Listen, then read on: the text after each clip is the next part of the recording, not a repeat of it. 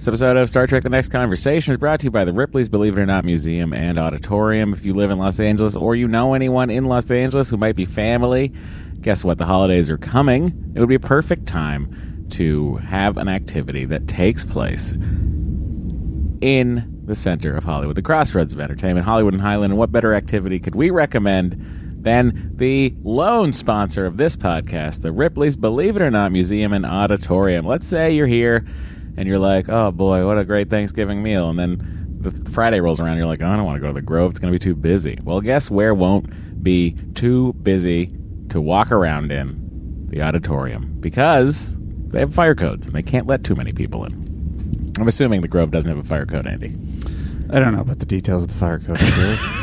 Do you know about the details of the Ripley's Believe It or Not Museum Auditorium? I'm sure they have very up-to-date. Oh, they know what they're doing. Yeah, those people. You want to have a good time, you go there. You want to be safe, you enjoy yourself some odd things, like some shrunken heads that you're like, is that real or not? I don't know. I don't even know if they have shrunken heads. I'm just assuming they do because every Ripley's museum I've ever been to, there's a shrunken head or two in there. I don't remember if they have shrunken heads, but our friend Corey Dacey did show me around. They have a ton of really delightful geek stuff in there. Robots and such? Yeah, Star Wars stuff, Star Trek stuff.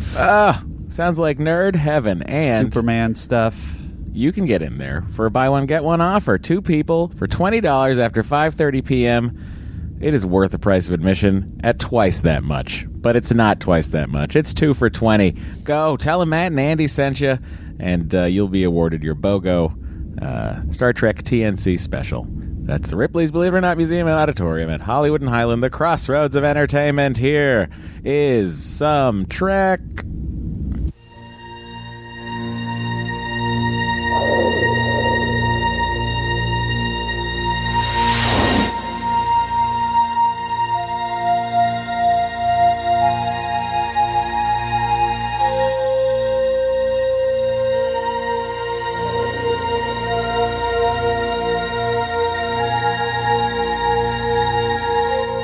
Podcast, The Final Frontier. These are the conversations of the friendship Matt Myra and Andrew Secunda. Their continuing mission. To seek out old adventures with contrived civilizations. To boldly watch episodes that one of them has watched before.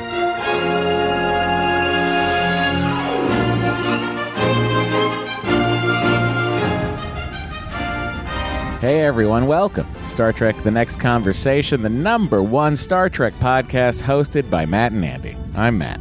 I'm Andy. We've beaten all the other Matt and Andys. At Star Trek Podcasts. At Star Trek Podcasts. There could be 2 other Matt and Andys dominating us elsewhere. A much more successful Matt and Andy. Maybe there's like an NPR podcast I don't know about. Right, yeah. So, I like to qualify Sports, things. Anything. Get us a #1 however I can. Yeah. Qualify it. Could be a Battlestar podcast by Matt and Andy. The #1 Star Trek podcast that goes routinely over 3 hours. Mm-hmm. That's us. I don't even know if that's true.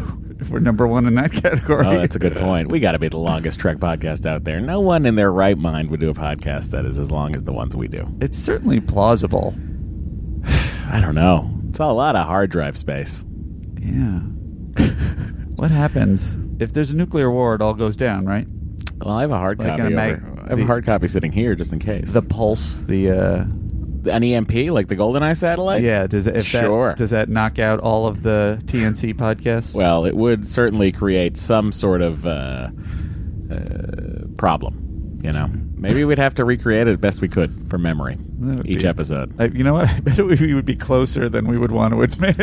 That'd be a nightmare. Because I would have forgotten everything. Well, I would have too. And we would have had the same arguments. Same thoughts, same jokes. Because we're the same people. Sure. But, Andy. Matt. You have a question you're going to ask me, right? I sure do. Mm-hmm. Would you have these people watch this episode, Future Imperfect? Well, if you, like I, love yourself some future Trek, like some time travel that isn't quite time travel, Andy, I'd give this episode 10 out of 10 Tomahawks. And Tomahawk being an adversary, I'm not sure if that's a negative or a positive. Watch it and find out, everybody. All right. I love this episode. Anyway. Very good. With that, Matt, why don't we just step down the corridor here Yeah. and see if we can say hello to some of our newest Admiral friends. Well, Andy, in order to do that, I would have had the door code ready to go. Sure. But as you know... It's a very exclusive area. I don't know if you know this, but the computer's been pretty slow. Jordy's running a level 1 diagnostic. I don't know what's going on. Yeah. Well, why is everything taking so long? There's no way we're ever going to find out. Computer, open the door. Oh, it worked. What happened? It worked, but Andy... It's okay. You didn't plug in, and that's bound to happen every once in a while. Sure. Before you do that, let me just turn this down so it doesn't pop on people. Okay. Hang on. I already plugged it in. Well, it didn't really pop on anyone. There you go. All right. Andy, it's good that you did that because obviously the computer's been having a problem. there's so the a sound cue delay, so who knows when that sound cue wasn't really playing, so let's just try to enter one more time. Okay. That's us leaving. Oh, no, Andy. Well, if that was us leaving. Oh, wait, no. What? And that was the end. That was good. Okay. And now we're going to walk back in. Okay. Hang on. All right. I don't. Sure. That was half a door. It's fine. The door. We'll pretend the door didn't fully close. What's the episode where there's the most like the Enterprise is going crazy? What's even happening? There's the one with the nanites that Wesley makes. Sure, yeah. There's a couple more of these kinds of things that are going to happen later on in the series. Yeah. Certainly, the biggest one I can think of is the nanites. The one where the 10 forward glasses start to melt. No, that's Barclay. What? Where the glasses start to melt? Oh yeah, is that in that one? That's a Barclay. Is he in that? What's happening in that one? Oh yeah, no, that's everybody's blaming Barclay for it. Oh yeah, it's that they picked up some thing off of the containers that were some broken, kind of weird virus, and then the Enterprise started going crazy. Right, so very similar. Anyhow, that's our excuse for this episode. Here are a couple of our. Matt, how do they get into the Admirals Club? Well, if the doors are working, all you have to do is step in that door that we just walked in. And if you want to be allowed in, sure, you just go ahead and leave us a 5-star review on Apple Podcasts. It's your fastest way in the door. You can say whatever you want. Just give us 5 stars and you're in the Admirals Club. Our first is from JP Fizzlebottom, who says, love this podcast. Best Star Trek podcast there is. Hey, it's just sort of like what we were saying. Every minute is great, and anyone who would wish for a minute less of it is crazy. Very on theme. Wow. Thank you. And our next one is from Tariq Singleton, who says, engaging. It's been delightful reliving the early years. Oh, and he's from the UK, I believe. He's one of our UK listeners. If you are from the UK or abroad and for whatever reason we will not see your iTunes where we are, please just email it to sttncpod@gmail.com. We'll use the honor system. And send us they can send us an image of their review. They don't have to use the honor system unless they're going to go to the trouble of photoshopping it. And in that case, we're going to put you in anyway. Yeah, because it would take less effort to just do it. Yeah. It's been delightful reliving the early years on Next Generation with Matt and Andy's commentary and has made the London rush hour commute more bearable. He's in the tube, Matt! Well, you don't know that. He could be one of these weird people that drives into London. Could be. It's crazy. May this podcast live long and prosper at least until we get to Season 4 of Enterprise. Wow. Season 4 of Enterprise, a.k.a. widely thought of as the good one. What? No way. Really? I've never heard that. Yeah. Oh, the Season 4, I see. Sure. In all the shows, right? That's an interesting trend. Who knows how good TOS could have been? TOS's Season 3 is a pile of not great episodes. See, this is not my memory, but I watched them when I was younger, so it'll be interesting to go back. To TOS. Yeah. When the hell do we do that, Andy? That's a good We started question. wrong. Well, we definitely have to go to DS9 next. Yeah, of course, yeah. So that's the order I would in which guess we we would go to TOS after that? No, we have to go to Voyager.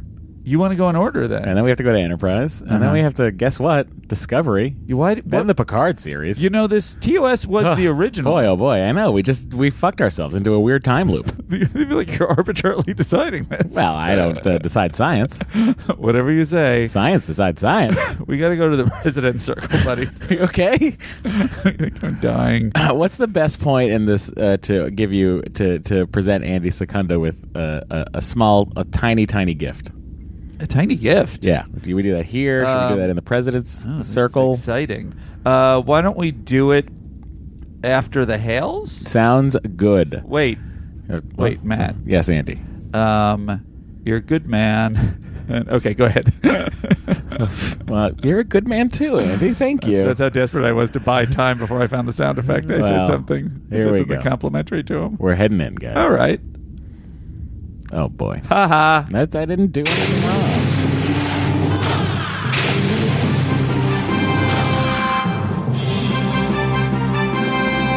The United Federation of Planets President's Circle. That sounded more beautiful than usual. It's so quiet in here. Majestic. Mostly because I've forgotten to pull up the crowd noise, everybody.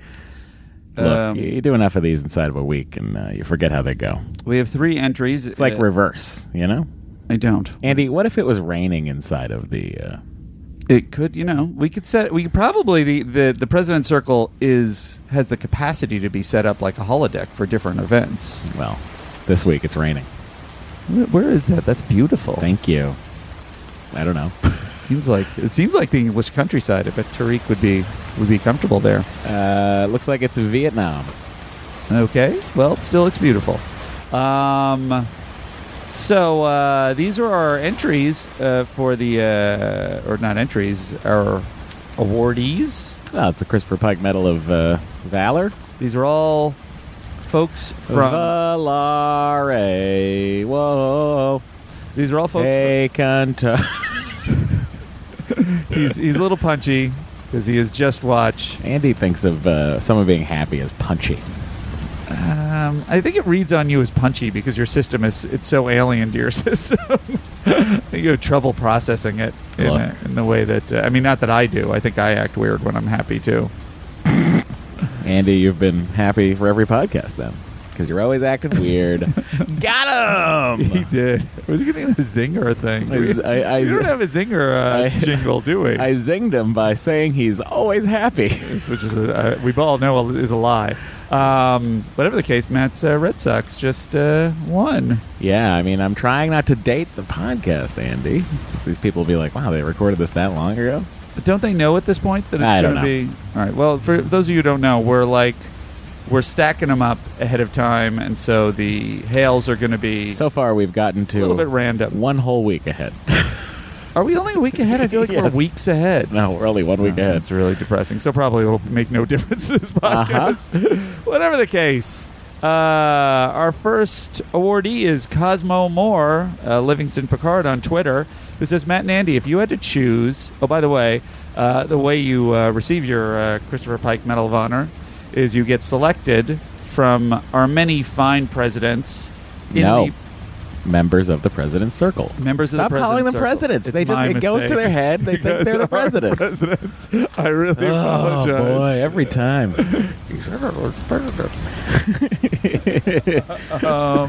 So anyway, just join the President's Circle tier over at our Patreon, patreon.com/Star Trek TNC. And you will get a subspace shout out at some point in the podcast. And if you go to the Q&A posting for the President's Circle for each month, you can post a question, a comment, whatever you like. And our first is from Cosmo Moore, who says, Matt and Andy, if you had to choose a job on the Enterprise D outside of the main cast, what would you be? Helmsman, yellow shirt tech guy like Barclay, barber, waiter in 10 forward, stellar photographer, whale dolphin guy, that color uniform mops up the holodeck after Riker is in there. Yeah. It's getting very risque here, Cosmo. Yellow shirt tech or blue shirt medical. That is a biohazard. I'd actually go blue shirt sciences division, which is what that shirt is, and I'd probably work in. I mean, you gave fartography as an option there, Yeah. which I guess would be charting all the farts on board. If I could calibrate the sensors to do so, that'd be a lot of fun. Let me ask you this, Matt. Yeah. Aren't there guys that are just like, I fly the shuttlecraft in times of danger? It always seems like the main cast is flying it themselves, but like, isn't there like a pilot kind of a deal? Oh, sure. They have squadrons of pilots. All right, I want to be one of them. Oh, there you go. Andy, you really thought about it, and I'm very proud of you. Kevin Corteca says, if you could define your own Trek show, what would it include? Personally, I'd love to see what is happening in the TNG, in parentheses, core universe after the events that caused a certain someone to carve off the Kelvin universe. I think this is more a question for you. Sure, I think you're describing the Picard series. I believe that's where it takes place. Is that how you would define your own Trek show? It's in the Prime universe. It's not in the Kelvin universe, right? I think it's in the Prime universe. Yeah, I would assume it'd have to be. Any particular area or No, I mean, I would do whatever's happening on the Enterprise E now. Who's the crew of the Enterprise E now? Is it still any of our favorites or anybody on there that we would remember? And it would be as far past Nemesis as we are currently past Nemesis, just so I could throw people into it in guest star roles, and it would make sense. The last original series Enterprise was what that we saw? A? Oh, it was A. Yeah. So we jumped to D. Yes. So technically, would the But that was how 80 long years after, between. right? So how long after would the E be from the D? The E from the D was immediately after it was destroyed. It was probably like a year and a half later it was built. Well, it was probably a year and a half later. It had to have been being built already. So you wouldn't want to jump one more to F? You would want to stay on E? I assume the E is still going, you know? Gotcha. Sovereign class ship like that. Sure. Had Got already- got a lot of mileage. What's the mileage? Already on an had a Enterprise? Yeah. Scott Burnett, You lastly. measure it in warp hours. Scott Burnett, lastly, says, all I want to know is what Matt thinks about the latest DMB album. Also, you mentioned you were going to see him live, as did I. How was it? I didn't see them live. Sorry, Scott. I wanted to. Have you heard the latest album? I did. I listened to it 2 times. Okay. Which is the lowest I've ever listened to any DMB album, and it's not by virtue of the fact that I just didn't like it. It's just by virtue of the fact that I haven't really had time. My priorities have shifted towards when I'm consuming media. It generally tends to either be for a podcast, Right. or, it's in the car, and I'm listening to, the podcasts I like, which are usually guitar related. Right. So you're saying, generally speaking, you don't have time to consume a lot of other media. Yeah, I used to listen to music a lot more. I have other night, Friday night maybe. Yeah, Friday night I popped open an iTunes playlist and sort of played along with everything that was coming up on my guitars, and that was fun. Right. But that was actually the particular playlist I was listening to, Andy, was party songs of the 60s and 70s. Uh-huh. So it was a lot of What kind? Twistin' the Night Away by Sam Cooke, or Chubby Checker's Interesting. Twist, or Wow. Dancing in the Street. Huh. Some Marvelettes. Yeah, sure. Diana Ross and the Supremes. Very- a lot of, very Motown-y upbeat. stuff. Some James Brown. Sure. Was in there too. Yeah. It was good. It was a good time. And you were playing along to it? Yeah. It's delightful. Yeah, pull A delightful evening. pull up the chords on the internet or an app on my iPad, and I'm ready to go along. You know how to enjoy yourself at home alone. I feel like Yes, I do. like a lot of times I'm at home alone and I'm like, I got no joie de vivre. Well, I always have too many things I want to be doing, and when I can finally settle on one, it's good. Uh-huh. Well, that's the end of the President Circle, and we're done with the Way to go, everybody! Thank you for With participating in handing out our awards and in our show and computer and rain. Thank you. of course we're still wet because that's how the holodeck works. Well, for now, computer exit.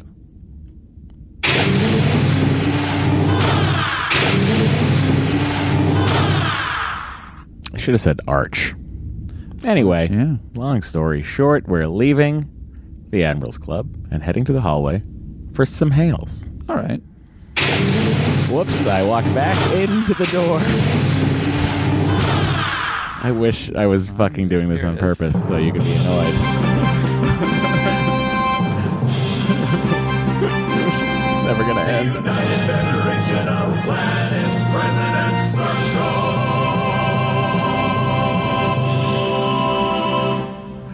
Oh, Andy, I just can't. I can't take another accidental door situation, so I'm just gonna go ahead and beam us out to the hallway. That seems reasonable. Now that we're in the hallway, Yeah. Matt, why don't we do the decent thing and open the hail bag? Okay. Captain, we are being hailed. Our first hail is from Matthew Gayford, who writes us with the title Nerdy Baby Names. Hey, Andy, this email is in relation to you saying that a potential parent would have to slip the name Secundus past their loved one should they want to use it for a child. I'm currently living in a real-life Trek-centric universe of this scenario in my wife and I's ongoing conversations. Man, it's late, guys.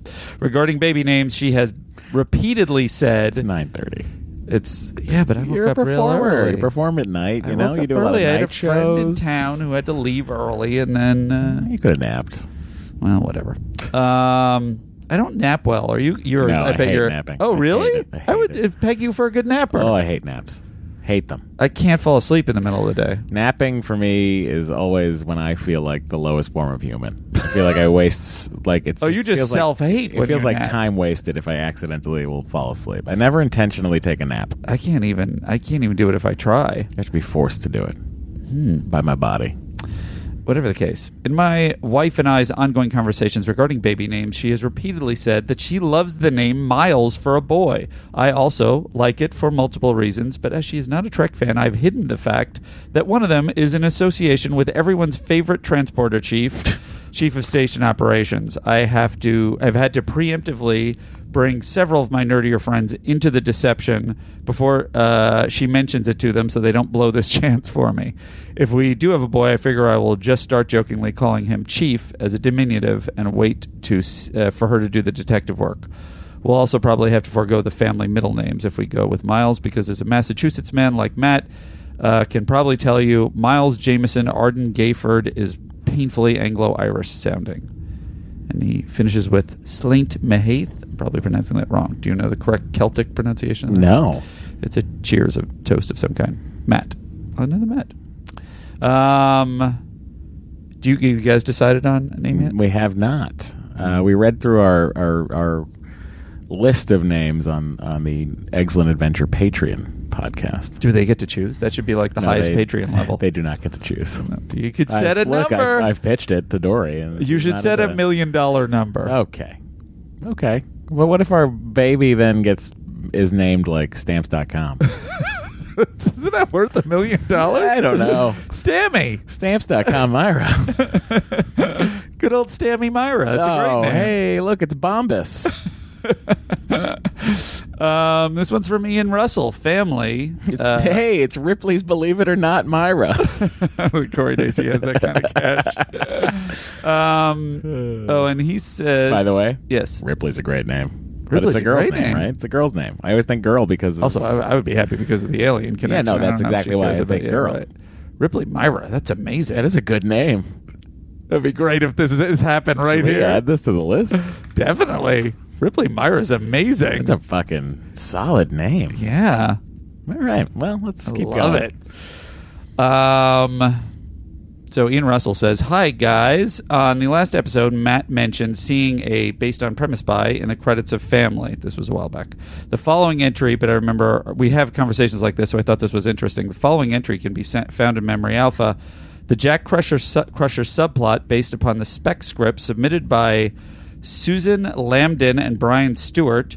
Pillar recalled that Crusher's holotape speech really hit home for him, as the episode was produced soon after the birth of his own daughter, Disengage. So it was a subplot they pulled out of a spec script, and that's why they gave them partial credit. Look, I mean, if you're gonna get a, it's very nice of them to do that. I agree. Trek, only franchise that ever did that. Brian James DeMott writes us, Hey guys, love the show. Not sure if anyone has pointed this out yet, but I thought it was a fun correction. Oh, I gotta save this. That's a correction and or omission, Andy. Prime correct. Oh, connection, not a correction. Oh. Yeah. Okay. Oh, connections and What am I omissions. saying? That's not us. Ishara Yar Yes. was played by Beth Toussaint, I'm not pronouncing that correctly, who in real life was married to Jack Coleman, who played Senator Robert Lipton on The Office, and who, in the episode Fundraiser, shared the screen with one Andrew Secunda. Which was... Andy, what a 1 degree of separation. Really? It really is. To you and I'm the new Kevin Bacon. And the last one you'd be a good 6 degreer. I don't think I would. I don't think I'm You gonna would. enough You've done small enough. parts. Yeah, but like things that you have been on, you're Have a immediately lot of like, people. Oh, Billy Crystal is. Does it work with anybody, or do you really need it to be someone like Kevin Bacon? I think it works with a lot of people. Yeah. I mean, I would. You definitely would have like a ton of people from Nerdist, but I don't know if you're counting. Yeah, you don't count podcasts, but like certainly like things I've been on. Why don't you? Why don't we have a podcast, 6 Degrees of Separation? Well, then I would be probably the greatest. It should be the Matt Myers 6 Degrees of podcast separation. There you go. I don't think there's anybody. Paul F. Yes, Paul Yeah. F. is connected. Well, Matt Gorley actually would probably be There you there go. too. So Right. this... Yeah. Found 2 people who are better than me. Whatever. You don't know that they're better. Well, they're certainly better at being connected by degrees of separation in podcasts. I don't even Damn know. it, Andy. I don't even know if that's true. My point is this. There's been a lot of hubbub lately. Matt has been under fire. There's been a lot of, by the way, the people in the Facebook group are completely, I don't know if you peeked, but they're they miss you so much, Matt. So Are they? Have they? They've really been reaching out, writing a million nice things I about have you. So not actually checked in a long time. if you care to, you have a lot of positive affirmation. Oh, that's very kind. In our Facebook group. There's a good group in there. But Ken Mollet wrote a very elaborate song, parody song, in reference to your recent struggles, and here it is. You know, what's funny is I Yes. have so many struggles, I don't know which one this is. I think he touches on many of them. Here you go.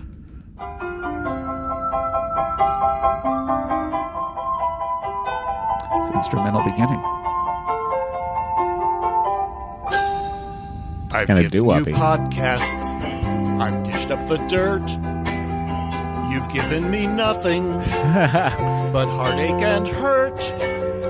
I've had it with Face Group. I'm down in the dumps. You chumps, let me be. I texted to Wesley, explicated the ship. I brought in Will Riker. You've given me lip. I've tried to support you It's very well done. through season 1 slumps. You chumps, let me be. I've given you sound cues and nonsense to keep you amused. I've listened to voice hails and hail bags, and still I'm abused. I've tried to add time codes and intros to cut through the crud. I've cut up the podcast and posted in 2 parts, but you all still call for my blood. That's so true. I've given you hours of free repartee. Looks like you're not happy, lest you get your way.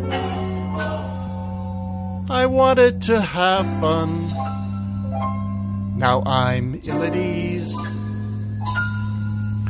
Oh, geez. Oh, please. Let me be. There you go, pal. That was beautifully done. That was the effort you put into that. I want you to know I fully appreciate it, and thank you for that. That was very nice of you. Think of all the rhymes he spit. He spit a lot of rhymes. Come on. I know he went to the chump well more than I would have liked because I don't think of them as chumps, but they are ungrateful sons of bitches sometimes. Sure. All right. And the last thing is we have a prime corrective. Okie dokie. I like to be corrected in the Prime universe. Time for a retrospective, 'cause truth is our objective. answer prime corrective, 'cause Matt and Andy got it wrong. This is one that Andy got wrong, not Matt. And it's regarding Hunt for Red October. Several episodes back, I referred to Sam Neill saying the word Armageddon in the opening, and then that was how they transitioned out of the Russian. And David Crimsley writes us, Lieutenant David Crimsley. You probably already had someone mention this, but it was Zumpolit, political officer, Ivan Putin, Peter Firth, that said, I didn't even remember Peter Firth was in this, Armageddon, when they switched from Russian to English. Putin was rooting through Ramius's stuff and was reading from the Bible that Ramius had annotated. You guys said it was Sam Neill. It was me. Sam Neill played the executive officer, Vasily Borodin. Well, I thought it was Tim Curry, so we were both wrong. Protocol note for Matt, Ramius was a captain first rank. Borodin and Putin were both captain second rank. And then he also added, really enjoyed the Iron Man podcast, which is available in our President Circle. Oh, thank you for enjoying the Iron Man podcast. Look forward to all of you checking out the Hulk, which by the time you all hear this is available for our President Circle members. It's the second of the Marvel movies. Marveling with Matt and Andy continues. And then he adds at the end, I spent 18 years at Lockheed Martin, which is so very cool. They did a lot of, didn't they shoot a lot of Iron Man stuff there? But didn't want to watch that movie until after I left for Apple, like a year later, the Stark logo being such an obvious ripoff of the LM logo. And the appearance of the F-22 was both fun and a bit uncomfortable, coming from strategic nuclear deterrence and missile defense. Jeez, that's so neat. And terrifying. I always took comfort in the fact that unless we were in a nuclear war, my stuff wouldn't kill anyone. Also, it's super weird to see the logo at Disney's California Adventure, where they're replacing a Bugs Land with Marvel Land. Best, David Crimsley, Christopher Pike Medal of Valor recipient. Well done, sir. And that is it, my All friend. right, Andy. It is time for you to close the hail bag. It sure is. Rating frequencies closed, sir. And it's time for Andy to receive his gift. Oh, wait, that's right. I got a gift coming. So I was poking around on the Etsy. Big fan of Etsy at this point, Andy. Yeah. I like to purchase things over there. Sure. And I came across a set of 2 stickers. And I said, you know who needs these stickers more than anyone I know? Andy Secunda. And I just want to plug PJ McQuaid, who does, he's at pjmcquaid.com. You can also find him at Etsy. He makes the best pop culture art. In fact, I found on his website a birthday card Andy had even given me. Oh, there you go. Andy, Was that the Quint one? It was indeed. Yeah. Andy Secunda. Yes. Here we go. Let's start with this one. Dr. Solar sticker. Oh, it's Chewy. Right? But what are you going to need to go with this Chewy? You're going to need the best Han, Empire Han. Empire Han. Ooh, these are beautiful. So I thought, you know who needs a set of these stickers? Andy Thank Secunda. you. I don't know where he's going to put them. I know. The They problem could is I go got anywhere. a lease, so if I put them on the car, then Don't put them on the car. You could put them on like a... What should I put them on? I'm trying to think here. If you have a nice sturdy notebook you like to keep notes in, you could put them on, say, an iPad case, or I don't know, just whatever tickles your fancy. If I'm not mistaken, you can also put them on the fridge. They're not magnets per se, but you could just stick them on the fridge. I can do that. If I'm not mistaken, I believe that this is Han in the moment when he is saying, "Must have hit pretty close to the mark to get her all riled up like that, huh, kid?" Either that or take it easy. One of those 2 moments. His arms are crossed and he looks a little befuddled. So I like to think of him as right before he says "laugh it up, fuzzball." I know that's not when it happens. And but then Chewie is laughing in this sticker. Yeah, sure. I'll buy that too. That's what I want to imagine. Yeah. So, Andy, Such a big laugh in I'll that. be your fuzzball. Thanks, pal. You can be my Han. Thanks, Chewie. We really That's did a it. real Big, I know it's a big of me big to say. offer. Yeah, you're welcome. You're Thanks. welcome. I just want to have the longevity to make it through the whole franchise. Somebody make that fan art immediately. Anyway, that does it for Gift Corner. And I suppose it is time for us to talk about Future Imperfect, which we might as well call it Future Perfect. You know what I mean? I don't know what you mean at all. I don't think it works as a metaphor. I don't think it works as a pun. This is number 182. Before you do this, Matt. Well, Andy, I have to... Wait, unless we have a thing I'm missing. This Amtrak. Yeah, no, I say the date that it aired. I say the date. Okay, And I then- wasn't sure and if then you were gearing up to. And to I remember read I the say, thing. Andy, what happened that No, week? absolutely. I just didn't know. You had to let you. Future Imperfect production number 1. If my voice is a little gone, I've been yelling a lot the last 2 days. This aired the week of November 12th, 1990. Andy, In the tell 90s. us a little bit of what was happening in the world that week. Matt, you as listeners kept "Love Takes Time" by Mariah Carey Sure. at the top. Okay. We'll be hearing momentarily. Had the British finally weaned off of the terrible football song, the They novelty had. football song. And it became Unchained Melody Oh, that's right. We did by that the last Righteous week a little bit, Brothers. too. Was enjoying another week of popularity. Memories of Midnight by Sidney Sheldon was a bestseller. And Child's Play 2 took the lead at the box office. It's funny, these movies that, in my mind, were just like, oh, that was just a practically a straight-to-DVD movie, and they were like number one hits. Well, years before DVD, Andy. It would have been impossible. Well, I just mean that they were that size of, like, not a big hit. But I guess in those days, Well, it's also like November, kind of the dregs of the box office months. didn't have much competition, is what you're saying. Well, not taking away anything from Child's Play, the Child's Play franchise, Chucky, or Star Trek alumnus, what's-her-face from Star Trek 4. Sure. Space Shuttle Atlantis embarks on STS-38, a classified U.S. military mission. And Marvel Comics published the first issue of Extinction Agenda crossover series with the release of Uncanny X-Men 270. It's an interesting detail to throw in there.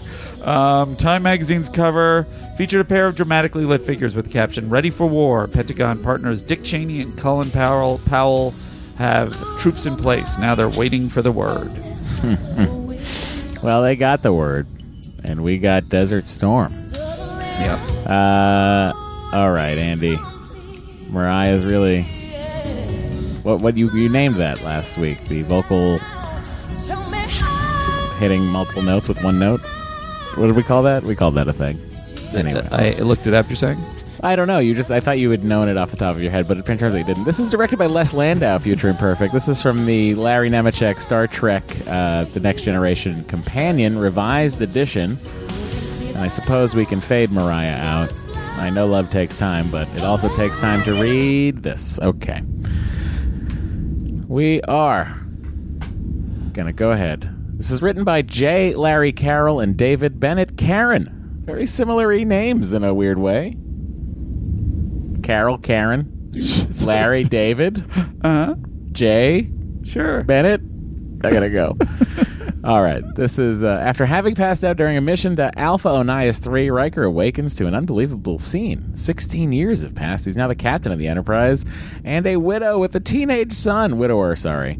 Dr. Crusher explains that during his mission to Alpha Onias 3, he contracted a virus that only recently became active. The virus wiped out his memory of the years since then. Riker also discovers that a peace treaty with the Romulans is about to be signed, and that his one-time nemesis, Tomalak, is now an ambassador. He's on board the Enterprise, as is Admiral Picard. I don't know if I would go so far as to say that Tomalak is Riker's nemesis. I don't know that Tomalak is anyone's nemesis. I just enjoy him when he pops up. I do too. Riker senses something is wrong when the ship's computer takes an unusually long time to respond to his queries about his missing years. He then discovers his late wife was Minuet, an ideal woman created for him by the Binars. When he confronts Tomalak with his knowledge, the scene dissolves into a Romulan holodeck with only Tomalak remaining. Riker is then thrown into a dungeon with his son, who turns out to be a boy who was also captured by the Romulans. The boy then helps him escape, but makes another reference to Ambassador Tomalak. Finally, the boy reveals the truth. He's an alien named Barash who captured Riker and devised the elaborate memory loss scenario to keep him company during his exile. Riker then invites the youngster to return with him to the Enterprise. Boy, oh boy. This is my kind of episode for some reason. Is it?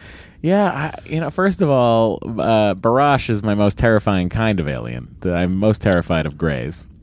Big-eyed gray alien. Even with that voice?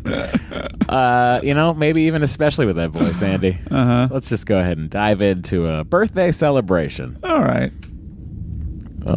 Slowing down, the computer is slow. It's probably because I'm in a simulation.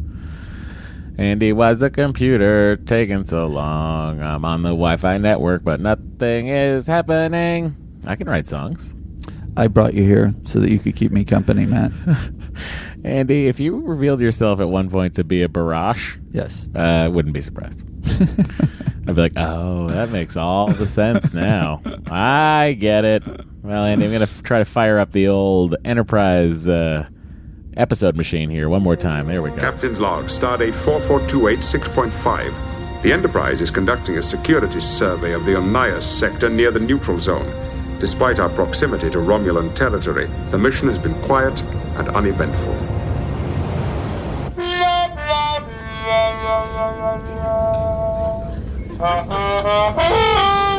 All right, Commander, you've got until your next birthday to get that right. Some things improve with age. Maybe your trombone playing will be one of them. It's candle time, birthday. Why is she so mean right there? Woo! Where's your air horn? So what did you wish for, Will? Music lessons. I mean, 100,000% he forgot the line. Really? You think so? Oh, you don't think so with that? It's definitely a weird delivery. I'll give you that. Oh, that's a clear... Oh, let's just hear it one more time, everybody, Okay. so Some we can things see. improve with age. Maybe your trombone playing will be one of them. It's candle time, birthday boy. Good luck. Woo! Right. So what did you wish for, Will? Music lessons. Yeah, I'll buy it. Yes, that seems reasonable. 1,000%. Yes. And you know what? I like that they left it in. Yeah. Because it wasn't... It's not so off-putting that you're, like, taken out of it. Yeah. But, like, when you look at it like that, you're like, enjoy that. Thanks for leaving that in. I don't know. I don't. That delivery line weirded me out, but Oh, now you and get it. now it though. makes more sense. Mr. Data, we must hurry or we must Commander Riker's party. Sir, I find it interesting how much importance humans place on celebrating the day of their birth, a day they cannot possibly remember.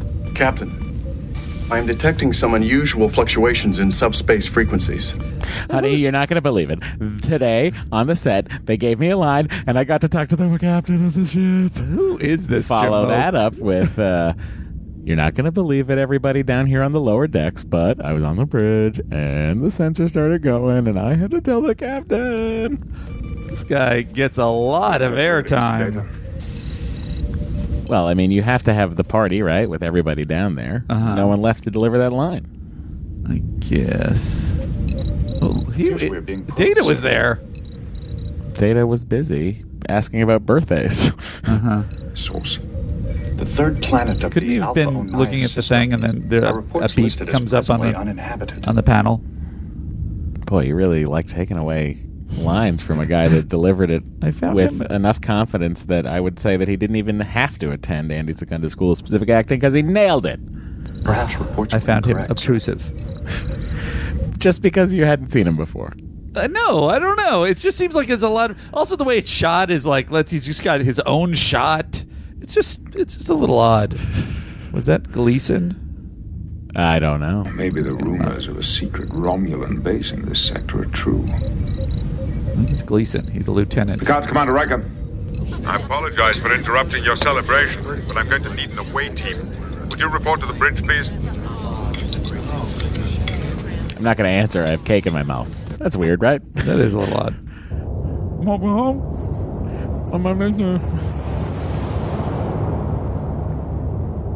Although Alpha Onias 3 is a Class M planet, our survey teams have listed it as barren and inhospitable. Any life signs? No, sir. But we have traced residual energy readings to a cavern 2 kilometers beneath the surface. Romulans. It is possible. Worf, Piping in. Worf is probably like, had I actually been on that ship and someone was saying something about if I was going to Riker's birthday party, the way he said Romulans is the way it would have gone like, sheet cake. Like, I can't fucking wait to fight that sheet cake and put it in me. All right. So they go beam down. Is the guy still standing there in the background? No, he is not. All right. Also, who's the transporter chief? There's Again. a bunch of people I don't. Who are these people? Where's O'Brien? There's 1,000 people on board, Andy. We gotta meet others at some point. Oh God, the transporter's not working. This is what it's like sometimes when we try to end the show. It's true. This is what happens when you don't have O'Brien running everything. Look, I think that is a valid criticism. She's like a temp transporter operator. I bet she's just there for the day. She's usually Dr. Crusher, she's like a floater, does different jobs. Is this the first time we've seen Nurse Ogawa? Oh, is she a big character? She's a recurring character, Nurse Ogawa. I think this might be. This is it. Patty, thank you, Larry, for answering this. Patty Yasutake began her continuing role as a nurse here. She would go on to acquire not only a name but even a personality by season 5. Seems like a little bit of a burn there. It's also, by the way, a little bit of a stretch, Larry. Name and a personality. By the way, doesn't she have an? Yeah, I mean, she has a personality in the sense that she's a nurse. She's a nurse, and like you meet her. She has some lines here and there, but it's not like she's not O'Brien-esque in the sense of how we find out more about O'Brien throughout the years. Yeah, but it's good to see her. I do always think of Nurse Ogawa as Beverly Crusher's number 1. Beverly. Will, you remember me. That's good. What else do you remember, Captain?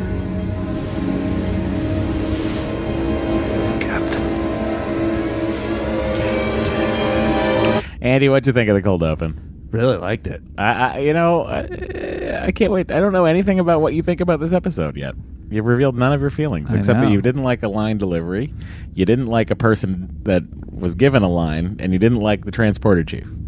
I did not like That's them. 3 things already, and we're out of the cold open finally. I was just disturbed by their presence, that's all.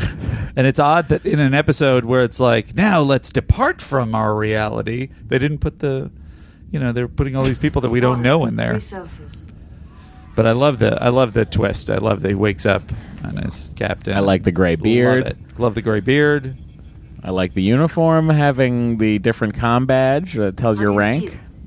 No pips anymore.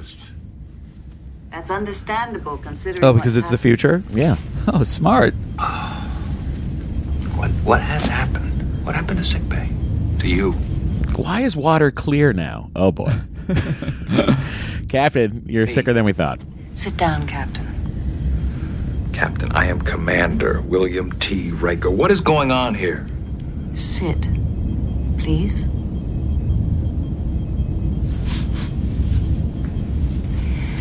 What is the last thing that you remember clearly?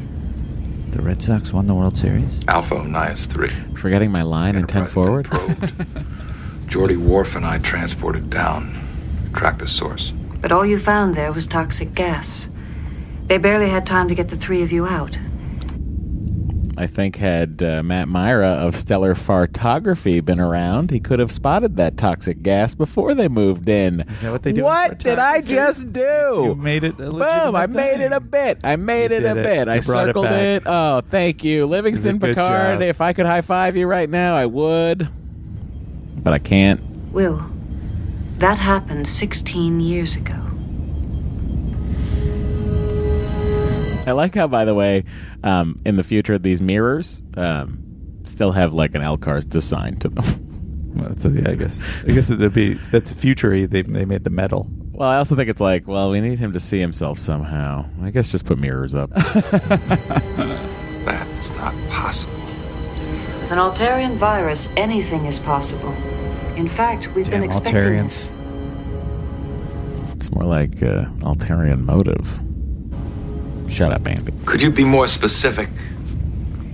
That day on Onias 3, you were infected with a strain of Altarian encephalitis, a retrovirus that incorporates its DNA directly into the cells of its host. It can lie dormant for many years and then suddenly become active again, as it did in your case 10 days ago. You have been in a coma, delirious. Your feet... How does she know he was delirious if he was in a coma? She can't read that on the scanners. I guess she was reading the scanner and going like, he must be delirious right now. Look at his delirious levels are off the charts. His consciousness is waning, but his delirium is just bananas. Nurse Ogawa, take a look at this. He is in 78% delirium right now.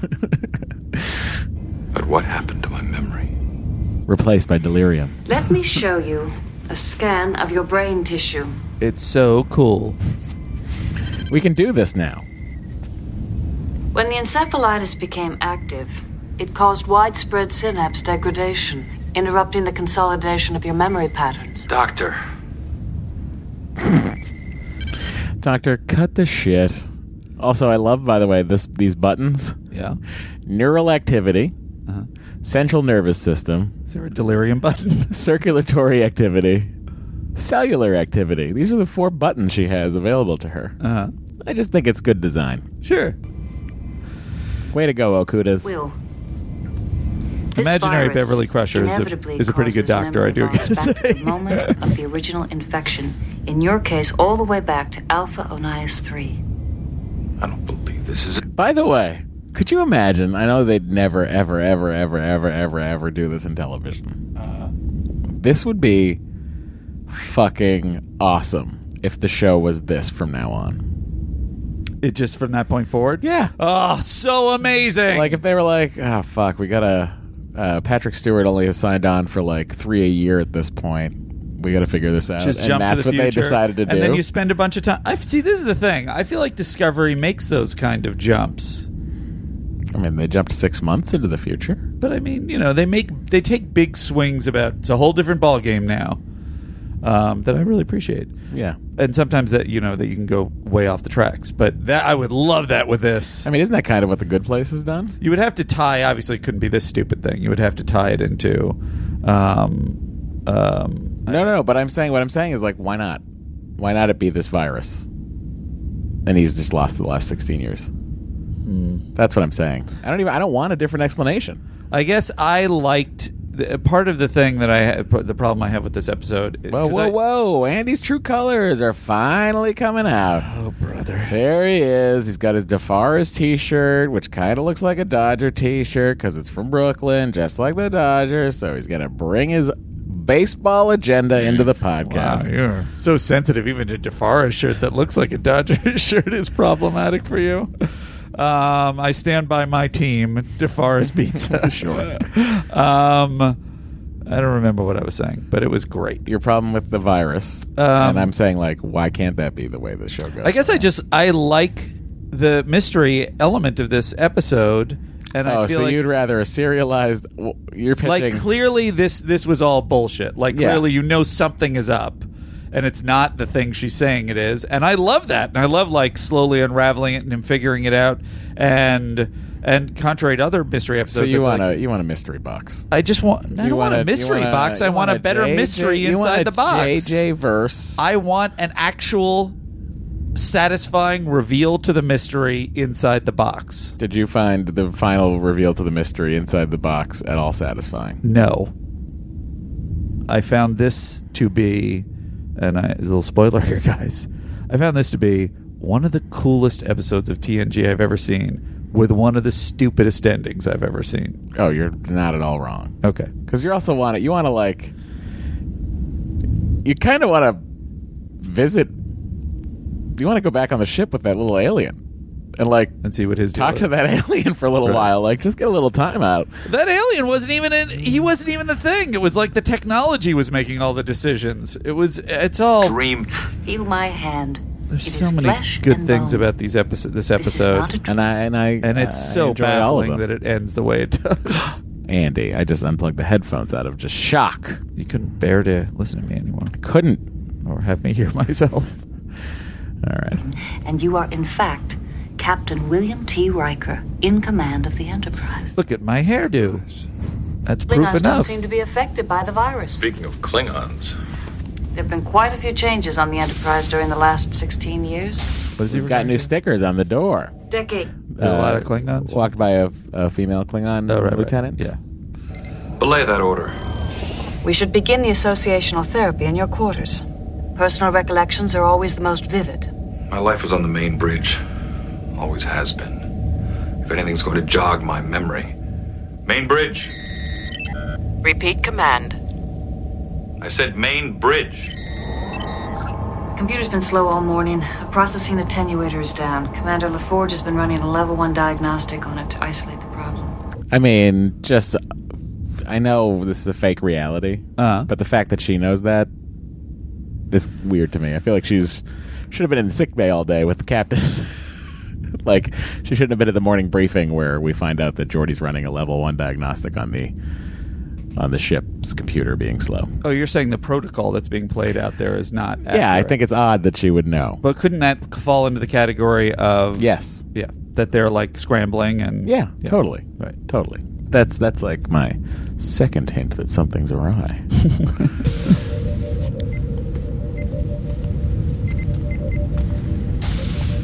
Geordi. Oh, it's good to see you up and about again, sir. Great reveal. He can see! What happened to your visor? My visor? Oh. Sorry, sir. I got shitty regular eyes recently. Listen, you might not remember. I haven't needed a visor since I got these cloned implants, Captain. Do you think LeVar Burton was like, I got to do some real eye acting in this one? Really show my stuff. I mean, LeVar's always been so emotive with his eyes anyway that it's just nice for him to be able to play with them, or to have them available to him, I guess is what I'm saying. By the way, I like these panels over here. This feels good. Keep it. Why so it's are different. That's like a different design. They changed the bridge. Yeah, a little the bridge usually has like that suede leather on those panels. Oh, interesting. That's nice. I like the detail. Like the scar. Worf has a scar. How did he get that? One of the many people beating him up. We'll find out later. Do they say? When he asks and he yells at him about not knowing. Oh. Welcome back, Captain. But we don't find We were not out. expecting to see you on the bridge so soon. Commander Data. You're my first officer. Do you remember, sir? I guess this is the thing, Matt, to your point. Yeah. All these details are great that Data's now second in command. He's in a different uniform. That you got the Ferengi on the bridge. You got Geordi. All these jumps forward are amazing. They're great extrapolations in a way, frankly, that developments in shows usually don't do when they have much less time to figure out what the changes are going to be in a show, or much more time to figure out what the changes are going to be. Yeah. All this stuff is great, and in the end, there is no connection to backstory and everything because it's all kind of like, no, it was just a thing. This computer. I mean, it's essentially a dream episode, Right. But in a way that but it's a sci-fi show, so like do a how real it's done. alternate reality. Can I mean, be. yes, it's not an actual dream. It's not a mirror universe. It's a sci-fi show, so they went with the whole it's like Trelane, or an alien, a lonely bored alien, I don't even mind that it's obviously an illusion. I just don't like where it lands. You prefer it to be the Romulan plot. That'd be cooler. Or something more nefarious Data, than I that haven't even. remembered a day for the last 16 years. Captain, Warbird uncloaking. On screen.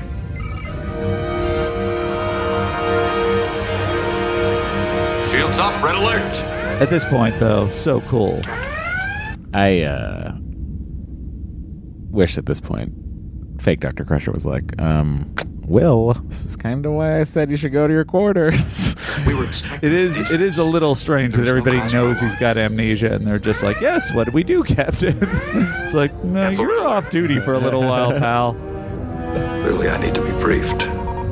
Yeah. Captain, the DCS is hailing us. The Admiral wishes to speak to you.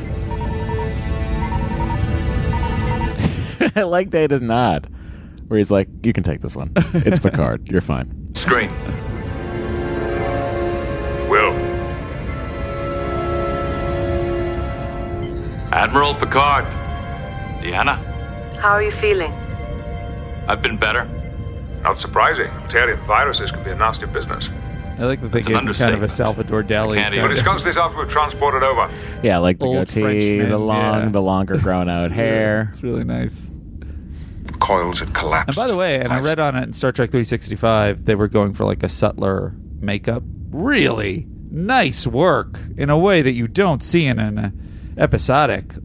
Just like everybody's just enough of a touch of age that it's not distracting and it's believable. Totally. Yeah, got nice bags under his eyes, What was failing? I like the longer hair and the saved goat. them, Will. You and the Enterprise. The Romulans were impressed, to say the least. After years of distrust and conflict, they started to talk. You were our key spokesman in securing the alliance with the Romulans. How far have these negotiations progressed? The preliminaries are over. All we need to do now is escort the Romulan ambassador to the final session. Where you will complete the negotiations and sign the treaty. Captain, Admiral, I am in no condition to negotiate with the Romulans or with anyone else. What if that was your last name, Admiral, and you became captain? You're Captain Admiral? Love it. Really? Ensign Admiral, get over here. Have you discussed the name Captain, Myra? No, it's not going to be Body. Captain. If you are properly briefed, you'll still be able to fulfill your duty. With a 16-year gap in my head? We do need you.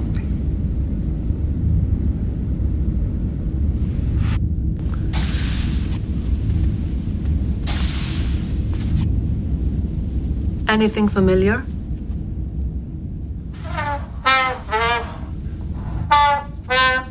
Oh, boy. Hi, Dad. This is a crazy town that no one tells him before he walks in. By the way, I would love it if he had that tiny beard. Hi, Dad. That's clearly my son. Good times. Throws his leg over a chair. Remember me, do you? I'm sorry.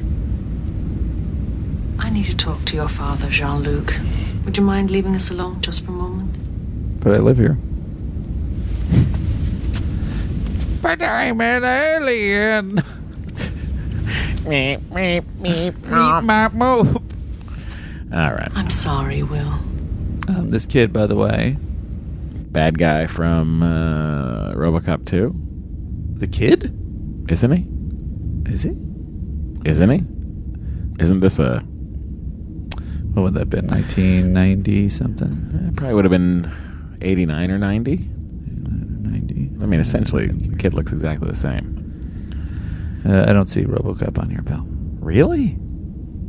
Do a search. Am I thinking of the other kid? I don't know what kid you're thinking of. I'm not that familiar with RoboCop 2, only RoboCop 1. Oh, you don't like Alan Moore? You mean Frank Miller? Is that what I meant? Why did I say Alan Moore? Wrong comic book hero. By the way, / side note, old weird guy. I read, and there's a lot of controversial stuff about Frank Miller, but though I was so obsessed with Dark Knight. But I read the original script to RoboCop 2 that Frank Miller wrote. Yeah. And it was amazing. And the final film is so lame. Look, I liked it for what it was as a kid. Uh-huh.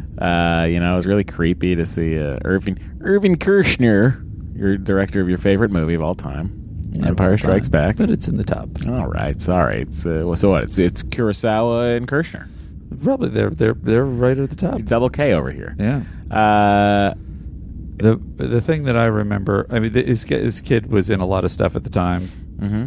But there's one thing in particular, Matt, that I remember him from. Secunda's claim to fame. I know him from something big. The big thing I know like, from is... legitimately, that's my favorite fucking thing we have to play all the time. It's Dream On. That's what I knew him from. Oh, sure. I'm like now annoyed that I can't find out the kid. Oh my God, Ken Lerner was in RoboCop 2. I'm gonna go back and rewatch. Can I ask him about it? I will. What is I'm trying to find out the kid's name, Andy. What, the kid that is playing this, or the kid in RoboCop 2? Oh, I don't know. What is? I know Tom Noonan played Kane. That I know. Oh boy, Andy, talk, say something. Well, Tim McCormick is in this episode again. The guy who looks into the camera. Patty, you already said that. April Grace is the transporter chief. I wonder how many episodes she's in. I bet you a lot. Oh, she shows up in DS9 too. Transporter chief? April Grace is transporter chief Hubble. Oh, that's a good name. Yeah. Hubble, of course, named after the telescope of the same name. Yeah. What? That doesn't make any sense, what I just said. It doesn't. Andy, I'm not having any luck. I'm sorry, figuring out who the child villain is in RoboCop. I'm sorry for your troubles. Child. I'm typing in RoboCop 2 child actor, and it will come up. You'll have to add a lyric about this. Gabriel Damon. What is the name of the kid in this show? I don't know. I closed my computer. Open your computer back up. Don't tell me that's not him. Oh, no, that's not him. Who is that then? I don't know. It's Gabriel Damon. The kid in the show is Chris Demetrel. Oh my God. Gabriel Damon was in a previous episode then, right? I don't know. I can look it up. You can look it up because you will look it up. Thank you, RoboCop 2, everyone who was yelling at me about having the wrong kid.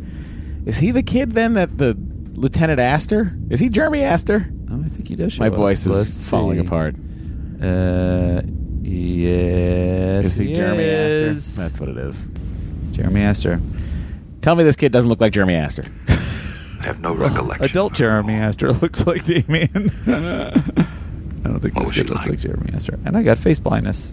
So maybe I'm not the person to ask. Min was Well, beautiful. no. So as soon as she says Min, Of course. I love that. Because I'm now up on the series enough that I'm like, it's Minuet. This is all illusion or something. Yeah, and you're paying closer attention than probably the viewers were at that time. Yeah. So you got a little more enjoyment out of it. Than the I rest did. of us. It was really exciting. Because even I was like, who the fuck's Minuet?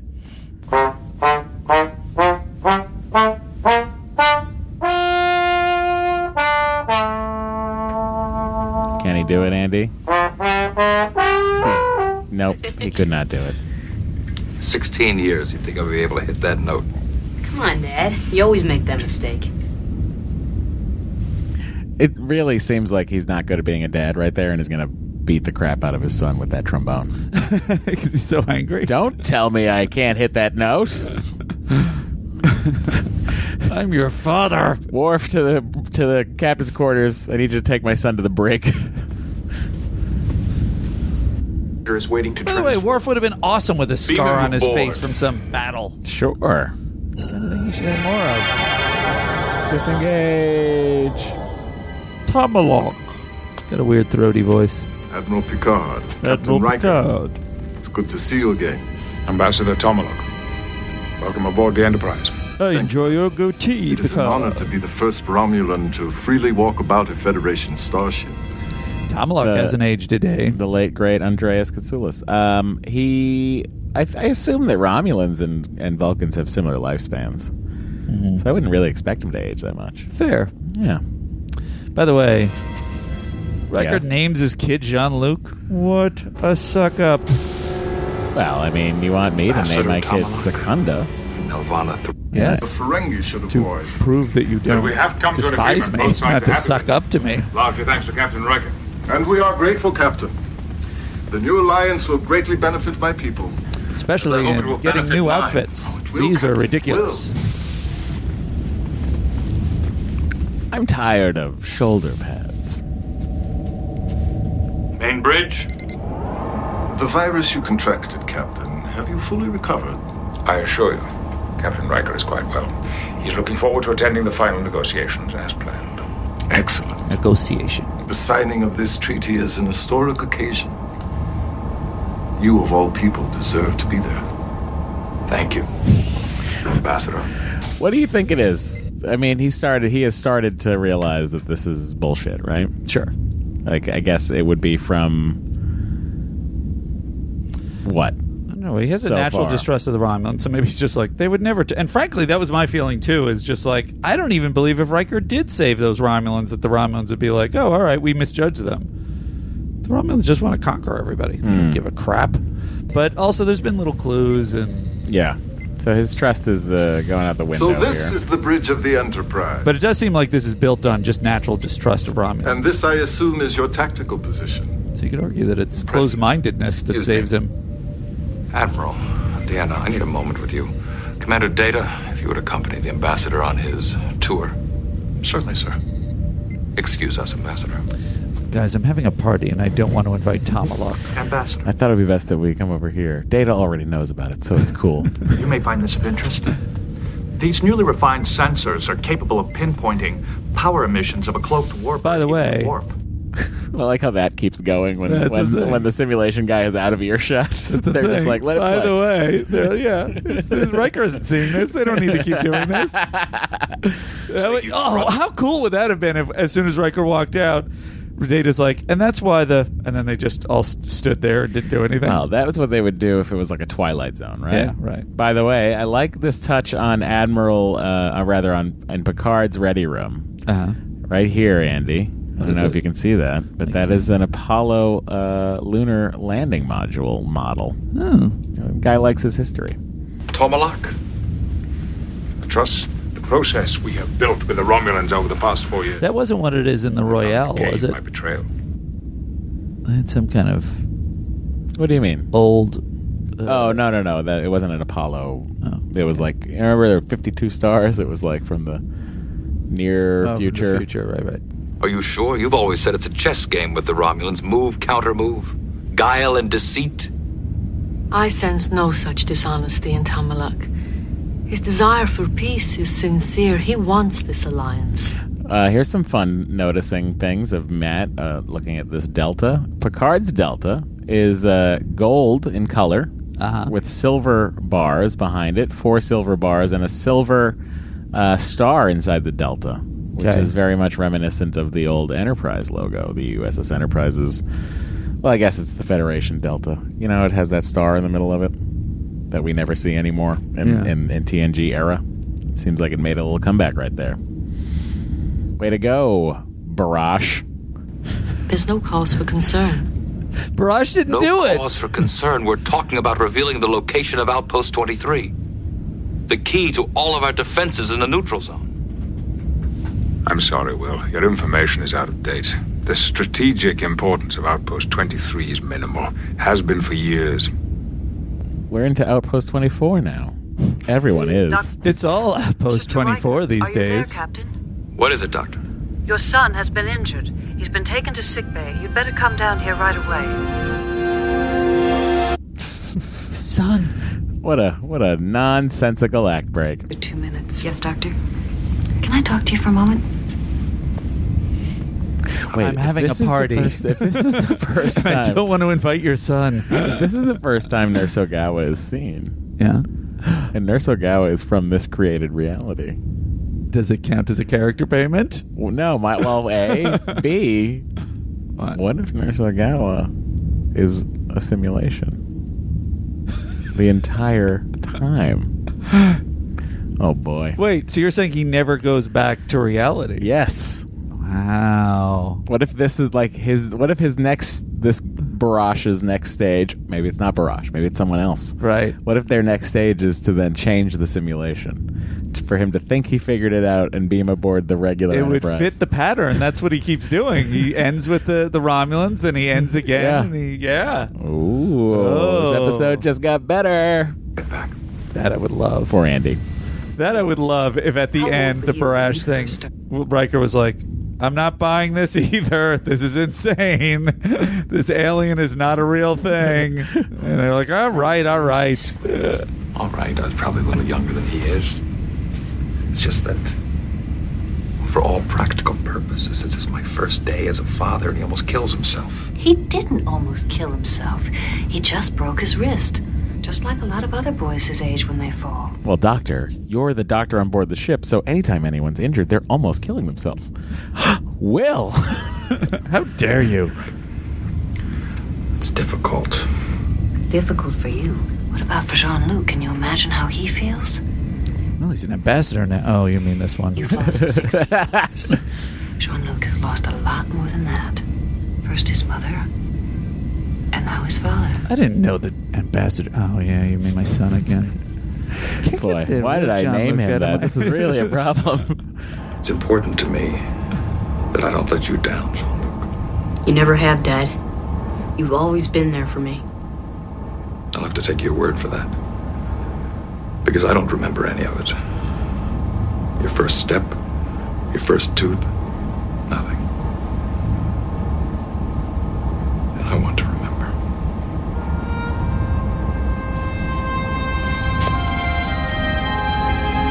getting slime on my chest. It's I wonder my why. dream to get a nice hug from Will Riker? Will Riker and a turbo lift. You can arrange that. I probably can make that happen. Weird freaks out a little bit, but...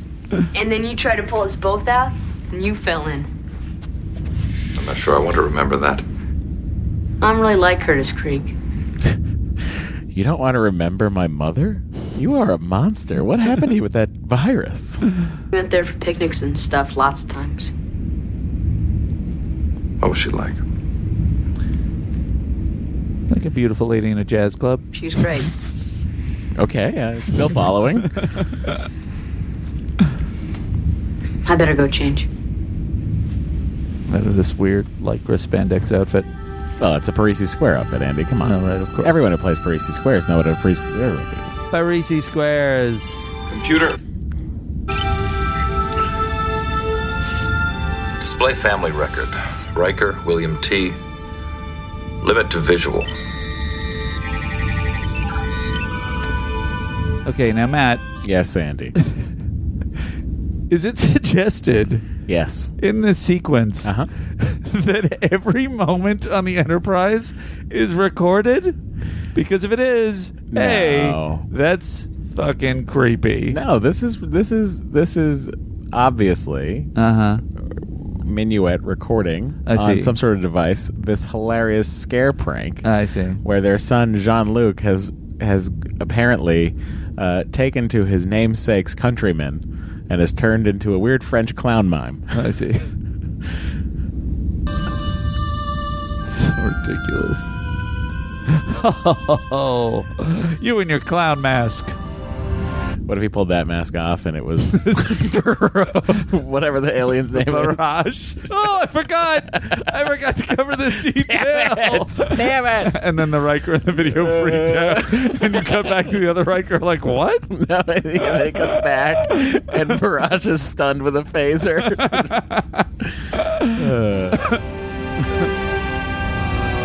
Riker is really enjoying it. He's having a great time. I would too if I had a... I feel like they're family French mime clown son. It would really be weirded out. There are also is there another one right after this? There are definitely two or three things with him wrestling with his son. William T.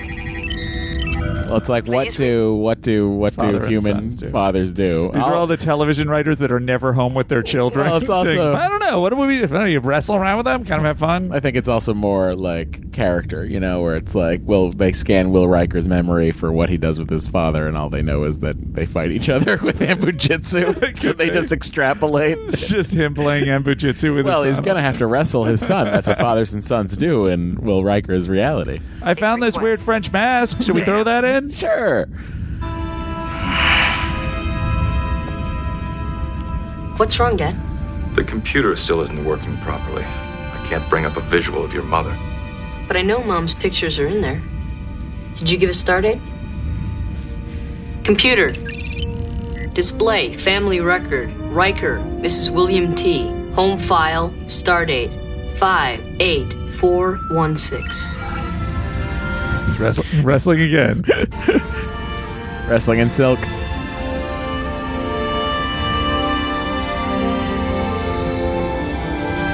Who's filming that? The computer. Worf. Worf, come down.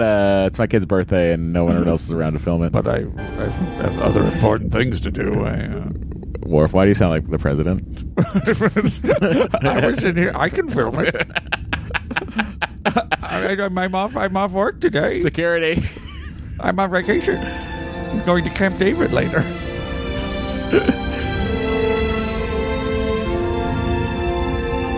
I love this. I love that it's Minuet. This was a great detail to crack the whole thing. Sure. Love the music. Love that it's creepy. Mom was beautiful, wasn't she? Yes. What's wrong, Dad? Say that thing to me again about the trombone. The forge to Riker. Riker here. Captain, please come to the bridge. On my way. I mean, he doesn't think initially maybe he met someone named Minuet. that happened to look just like this holodeck person? I think it's the second part that's the problem. She wouldn't look like him. Well, you never look. A big universe out there, right? Coincidences happen. I guess it's true. What if he comes to Geordi and Geordi's like, so look, Reg Barkley's been working on holodeck stuff for a while. We think we figured out a way to make Minuet real. Sure. Or, oh, you know what? We discovered that that Minuet was actually based on a real person. Sure. I mean, there's a number of ways to cover this. I mean, not that this thing knows what's going on or what the problem is.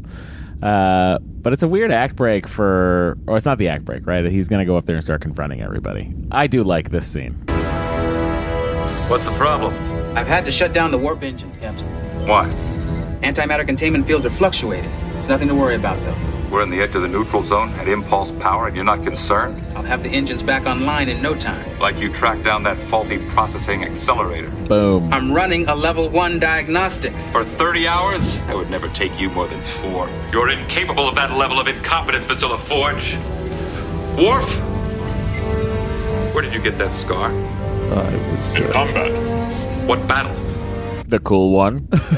Remember? It was like pew pew, and I was like, oh. The battle of ice cream? Which sector? Which unit? I like that fake Worf is freaking out. Fake Worf is so mad. and fake Geordi is really mad. Well, I mean, they should be. There's no way to talk to I wonder if these are aliens playing the it's a computer. I assume right? it's all just generated by. Live at Outpost 23. At Warp 1, 3 days, 4 hours. What about at Warp 7? At Warp 8? At Warp 9? What's the matter, Data? What happened to those millions of calculations per second? It is interesting that these computers are so advanced that they can read his mind and create this reality and all this stuff, but there's a lag. Yeah, there's a lag, and hard math really stumps them, apparently. I'm experiencing subspace interference, which limits my abilities. I can't operate as quickly as... What did you say? They're good at lying. I cannot operate. No. That's not what you said. You said I can't. You used a contraction, didn't you? Sir. In fairness, Riker, we've heard him do that before. Shh. Can't. Don't even try.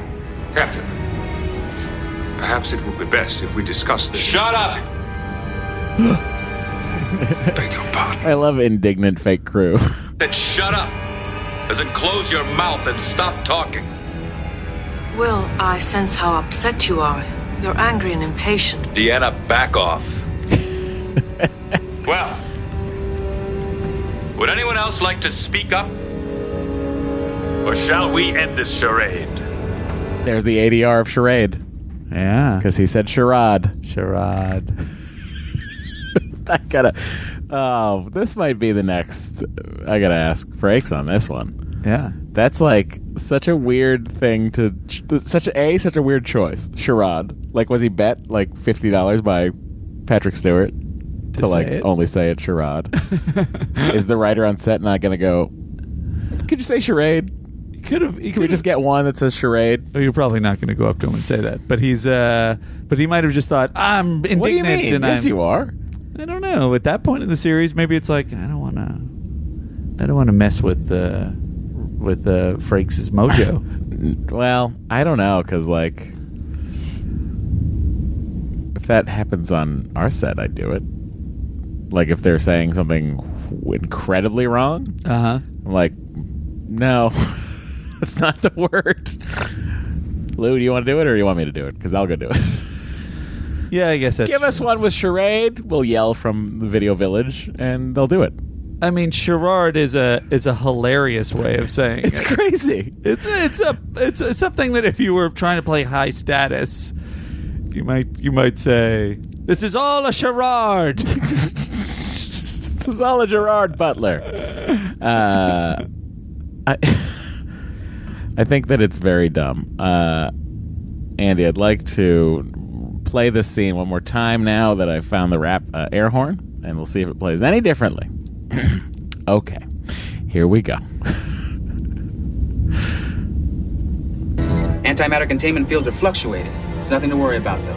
We're in the edge of the neutral zone at impulse power, and you're not concerned? I'll have the engines back online in no time. Like you tracked down that faulty processing accelerator. I'm running a level 1 diagnostic. For 30 hours? I would never take you more than 4. You're incapable of that level of incompetence, Mr. LaForge. Where did you get that scar? In combat. What battle? When? Which sector? Which unit? Mr. Data? If we left immediately, when would we arrive at Outpost 23? At Warp 1, 3 days, 4 hours. What about at Warp 7? At Warp 8? At Warp 9? What's the matter, Data? What happened to those millions of calculations per second? Pardon me, sir. I'm experiencing subspace interference, which limits my abilities. I can't operate as quickly as... What did you say? I said I cannot operate... No. That's not what you said. You said I can't. You used a contraction, didn't you? Sir, I can explain if you would just give me a moment. No, you can't. Don't even try. Captain, perhaps it would be best if we discuss this. Shut up! I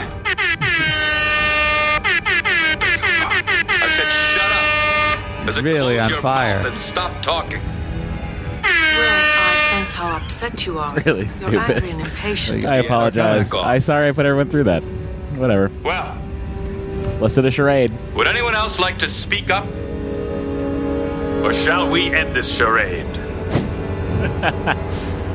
I'm really glad we discovered that, Andy. Had I never been doing this podcast, I never would have discovered that. So, thank you to the listeners. So at least one good thing came out of this podcast. Maybe the best thing. Maybe. It's like a weird bit of trivia that I never would have known. And that is really all I live for. As you wish, Commander Riker. It's pretty quick thinking on the part of the computer. I also like the way that he said commander, I'm demoting you. You're going to really feel this now. The charade is over. The gray doesn't go away. I guess that must have been makeup.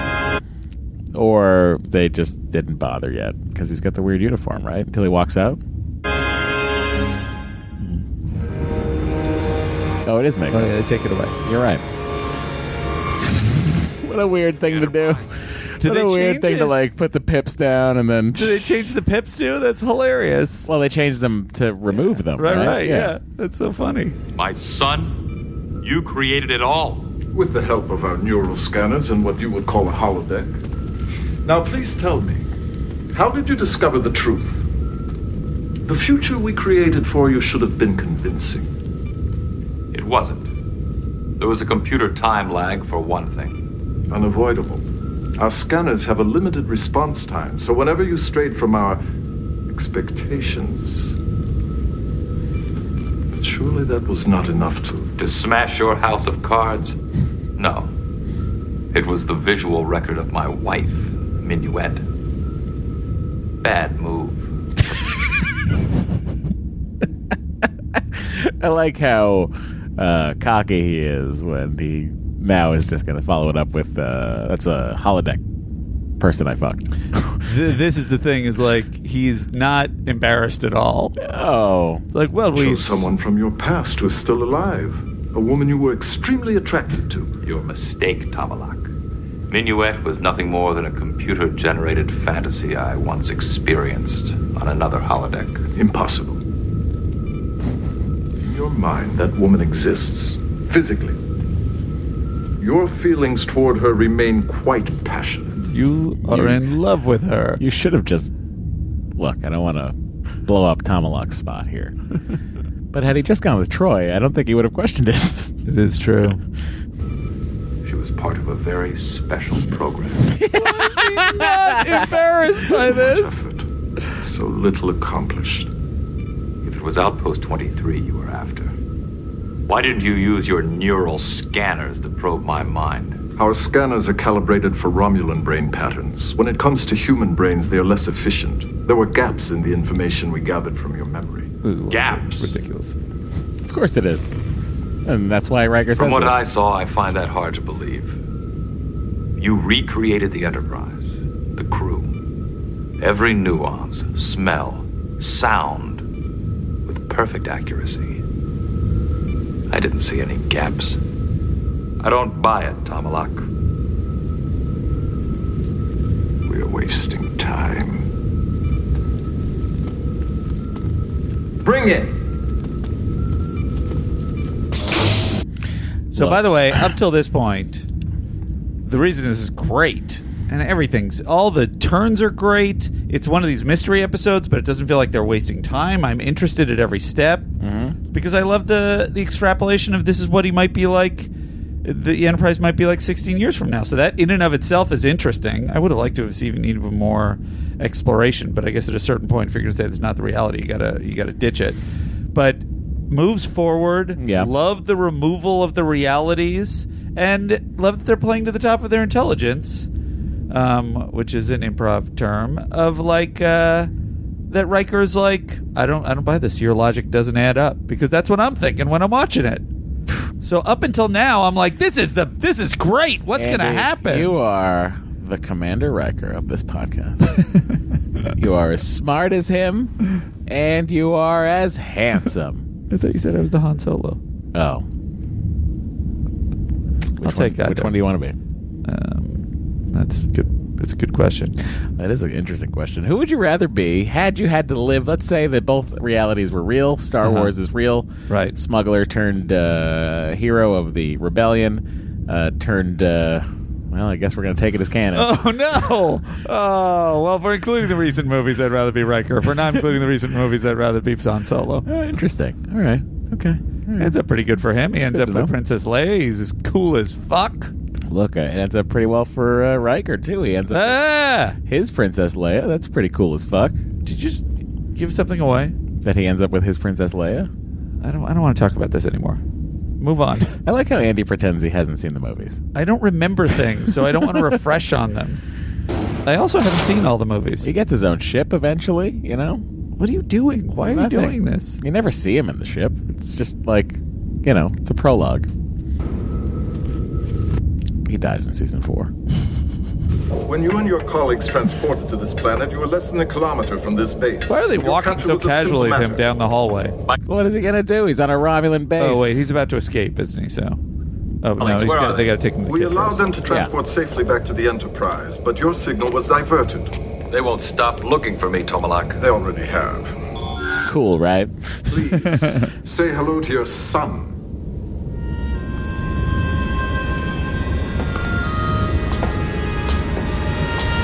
Jean-Luc. That is not his name, of course, nor have you ever really met him. We merely used his image to augment your program. Wait, you're letting him say program, and you won't let me say charade? I'm walking off the set. What have you done to him? While I am gone, please give careful thought to your situation. Also, if this light bothers you, we have a couple settings. We can also do it in orange. So, Andy, you're still on board, right? Yep. Whoa! If we're going to get out of here, you're going to have to trust me. Easy, I'm not going to hurt you. Unless you tell me I can't play the trombone. What do you think of this note? I'm still your fake father. Who are you? How did you get here? My name is Will. Ethan. They brought me here with my parents. We were at a research station at Meridian 6. Meridian 6? Is that something?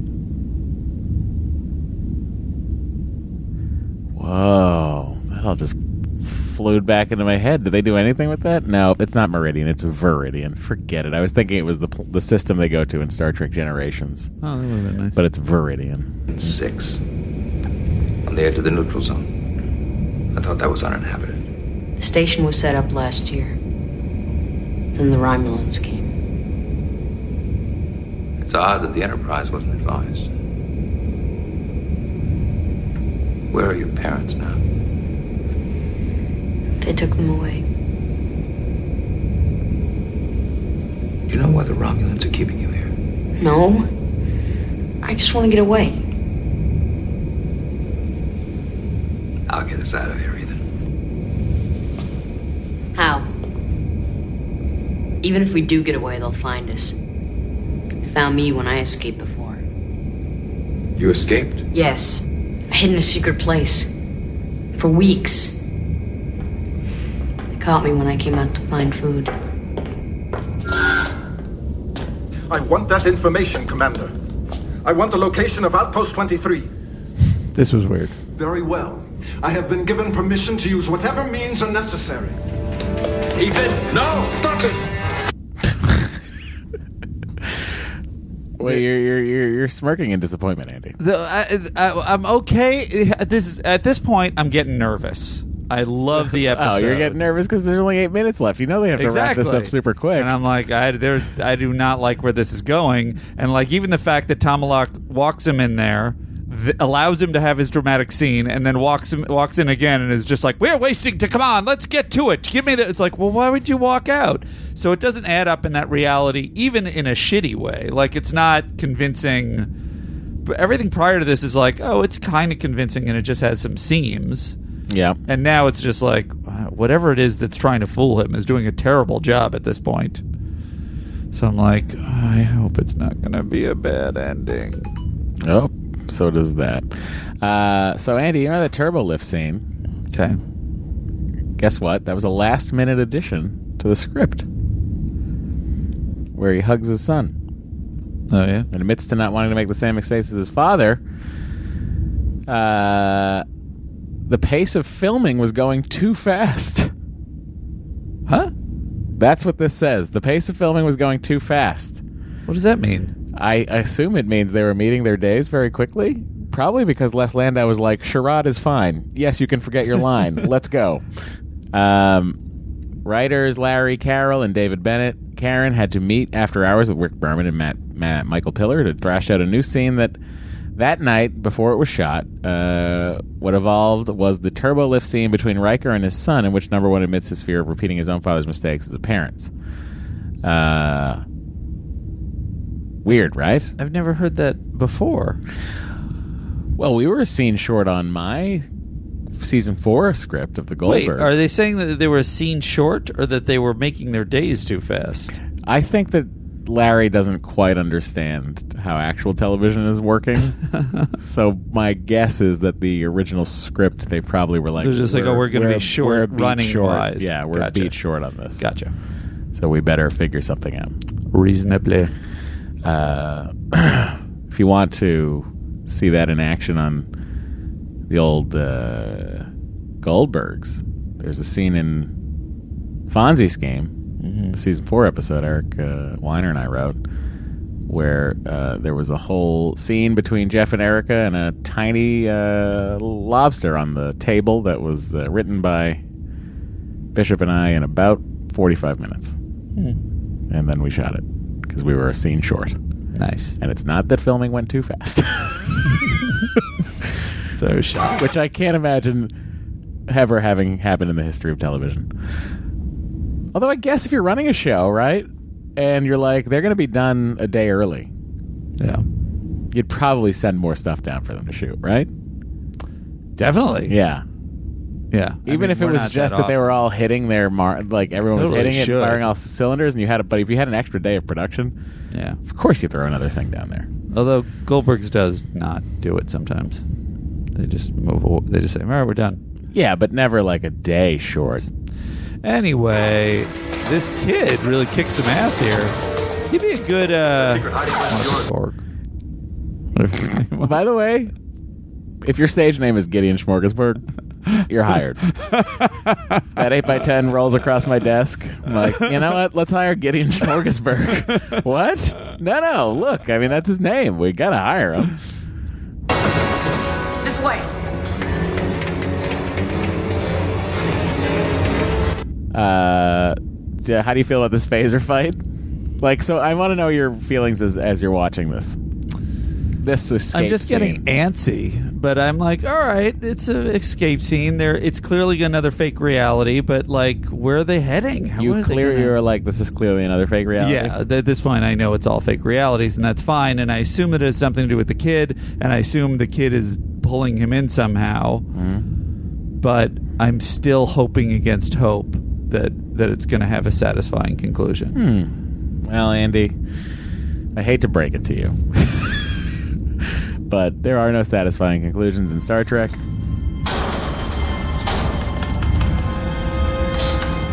That I like. I like that he figured out how to use the door lock. Ooh, door lock. That sounds like a Romulan name. Door lock. Commander Doorlock. Dare you? How are we going to get this open? How are we going to get this metal gate open? Bill, we're holding pretty good disruptors here. We could probably just cut right through this. No, we should push for a little while and then stop. All right. This episode is still too short. We need to show them trying to push their way through the metal gate. And then scanning and then saying no? What, they shake off the scanner? I guess, They can't. They explain that, yeah. They can't. I heard them. There's something in these rocks. Heavy metals? Right. This one's Metallica. This one is Slayer. Heavy metals, everyone. I will leave you all. Hit your air horn with that. We forgot all about the storeroom. They rebuilt their tunnels. Seems like you would want to make that kind of noise. Well, I don't know if you know this, but all that metal in the walls, you can't possibly hear that. Here's the map I drew. If we stole a shuttlecraft, that would get us nowhere because the Romulans could follow their own ship too easily. But if we broke into their communications system, we could send a message to the Enterprise. Can't do that. The transmitter is on a voice-activated security system only. Do you know whose voice activates it? Only Ambassador Tomalak. Who? Tomalak. Ambassador Tomalak? Tomalak is a Romulan captain. The only time he was ever called ambassador was in a holodeck fantasy. The first one, where I had Minuet. Was it? And then the second one. No. Which one was that? I love how he's calling it a reference to? I don't remember that one. Oh, he's just calling that a reference to this future imperfect thing. Dumb. Where he's saying that it was ambassador in that. Right. And he's and so the commander kid, everywhere. The alien forgot. The alien's just not playing his part well. The alien just forgot and said ambassador. Yeah. Tomalak. And that makes sense. But why did, say for instance, and I even understand, okay, the computer can't make the calculations of data fast. Why would it make the contractions mistake?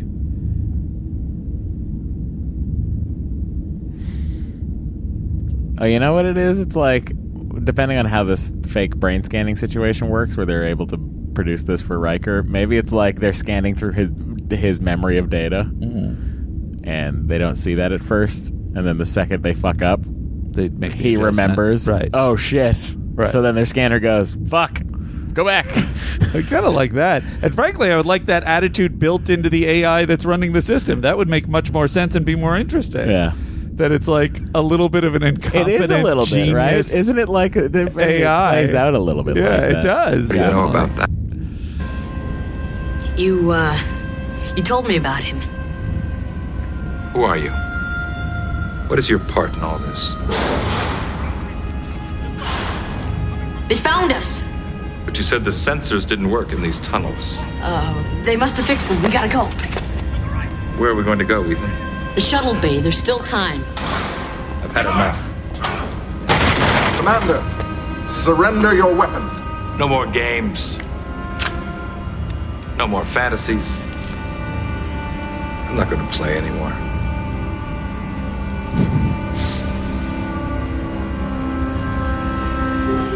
Like the music. I mean, it was never the Romulans. It was you all along, wasn't it?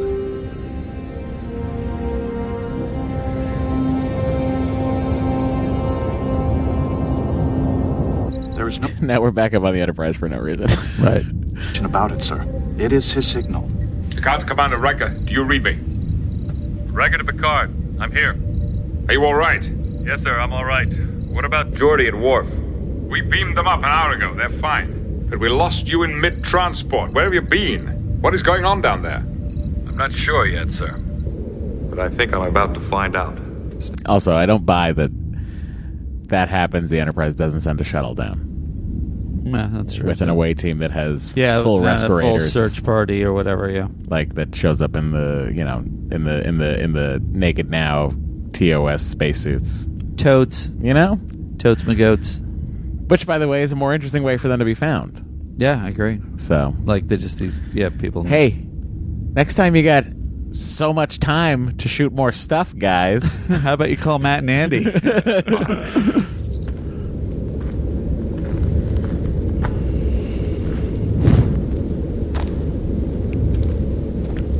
I do like the idea, though, of like the lonely alien.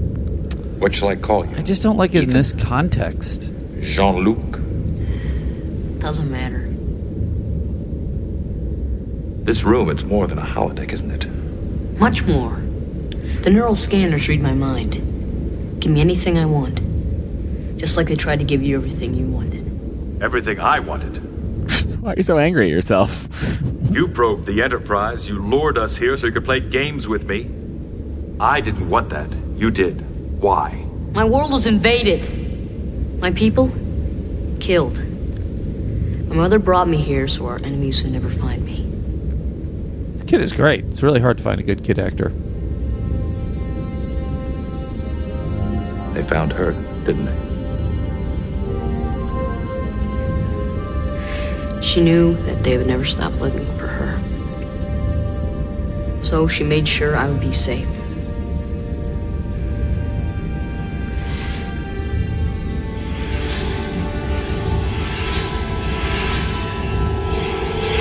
She left the scanners to protect me, to give me anything I wanted. Anything? Then why did you kidnap me? I wanted you to stay. It's been so long. I just wanted somebody real. I thought that you'd be happy. I wonder how long it had been. Yeah. Like 200 years? That'd be cool. Could be. I'm sorry.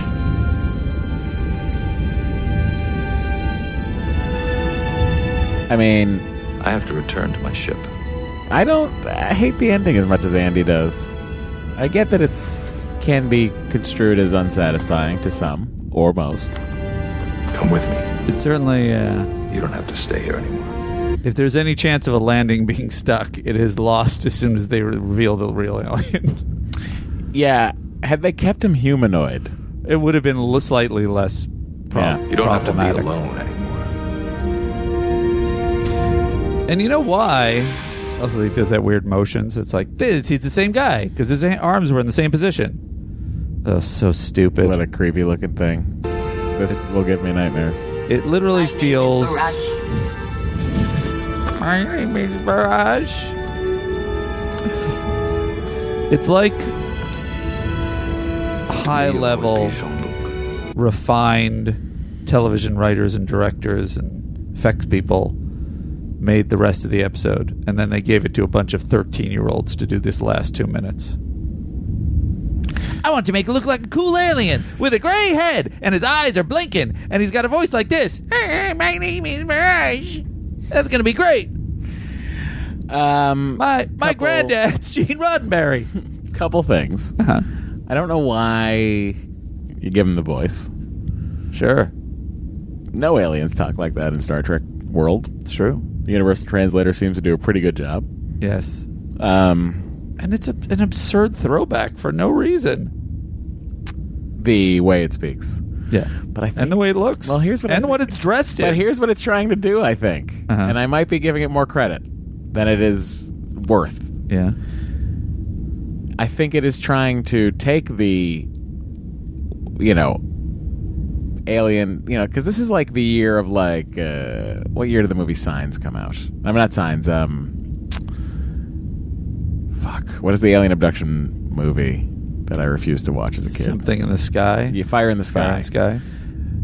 And this is also around the time of peak popularity for Unsolved Mysteries, right? And whenever they would do an alien abduction thing or whatever, they would show this fucking thing, and right? So they're trying to turn it on. So what they're trying to go and say is, you know what? Those things are real, and this is one of them, and this is what has happened to them. That's sort of what I always thought about it. And I thought, oh, that's kind of a high concept, cool idea. Am I giving them more credit? than they deserve? I don't know. I think that's a discussion that was probably had at some point while they were making the episode. And for me, that helped it stick the landing for me. Just that sort of like meta thought of like, what if that race is real? He's the last of them, and this is what has happened to them. Well, that's a lot of because all they would do is presented in the show. All they would do is brain scan. You know, this is all from their years of probing. Sure. They sent out they sent out a probe to the Enterprise. Sure. Like I think that's sort of what they were going for in a weird way. That's just my thought. I don't think it's spoken to at all. I don't think they give it. Even the motions of the actor is terrible. I wonder if it's the kid in there. I don't think they give it the time. We never see him again, do we? No, I don't think you see Barash again. Although I hope you do. Oh my gosh! Are you listening? Everyone making Star Trek currently? Oh my gosh, so dumb. Bring us a Barash. Andy, I'm really proud of us for getting through the episode that you didn't care for, but I did. No, I'm not saying that. It's going to be complicated, and I know we're at that point in the show to figure out what I think about it because I really, really liked so much of it. Mm-hmm. And they kind of just blow it all at the end. They blow it all at the end. There should be a thing like that, right? We should have a they blow it all at the end thing. A jingle. Barash was played by background actress Dana Tujulander, who received no credit for her appearance. Dana, we credit you now. We speak your name, Dana. The costume was sold off on the It's a Wrap sale and auction. Let's see how much someone paid for this. I would not want that costume anywhere near me. I can't find it. It is so terrifying looking. You really have a thing about those kind of aliens. Oh, I hate them, Andy. I had like severe. It says Barash's true form bore strong resemblance to gray aliens in UFO folklore. So dumb. I've had such a fear of those things since I was a very small kid, and I don't really know where it came from. Probably came from like Unsolved Mysteries type shows, and me watching like Arthur C. Clarke's Mysterious World or something, or episodes of In Search of.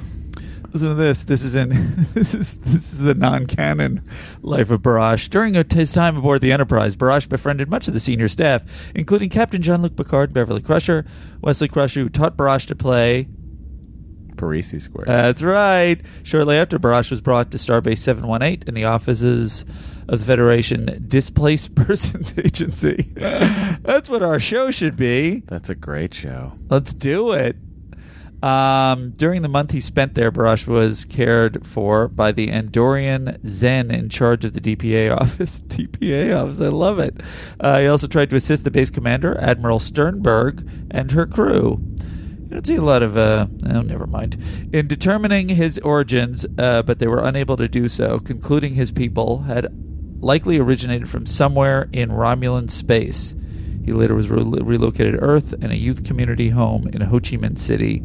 There he became a mentor to younger children, and as an adult, there's a lot of stuff on him. As an adult, took on a formal role with the DPA, helping refugees. Following the Borg invasion of 2381, Barash, now a director in the Paris office of the DPA, recruited Crusher to lead a fact-finding mission to a refugee camp, etc., etc. But when he also was to travel to Deep Space Nine later on with several individuals to meet several individuals from the Dominion. This is exactly why I don't read anything. What do you mean? I love it. I love that we read further. Of course, it's insane, but it's also fun. It's insane that someone would take that person. I like it. And that minor character and blow them out like that. All right. DPA. It's crazy. Displaced persons beside. Why would you call it persons? That's rude. Oh, that is true. Can person not? Yeah, I guess a person would most likely. God. Referred to. The Terrans. Ugh. I've long thought the Federation a Homo sapiens only club.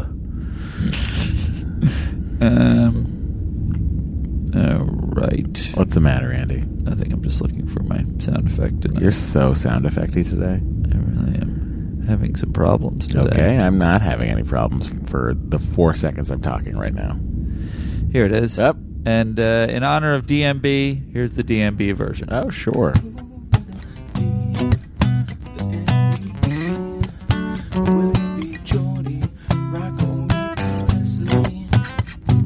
I don't know. Because nothing happens. I guess it'd be Riker because certainly Riker not the transporter chief. Riker figures his way out of it. I guess. What happens at the end? Data just scans, says he's on the planet. Yes, it's not the transporter chief.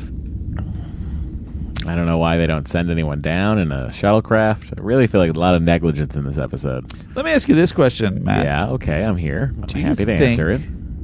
The episode is a poorer one when we don't have a clear MVC.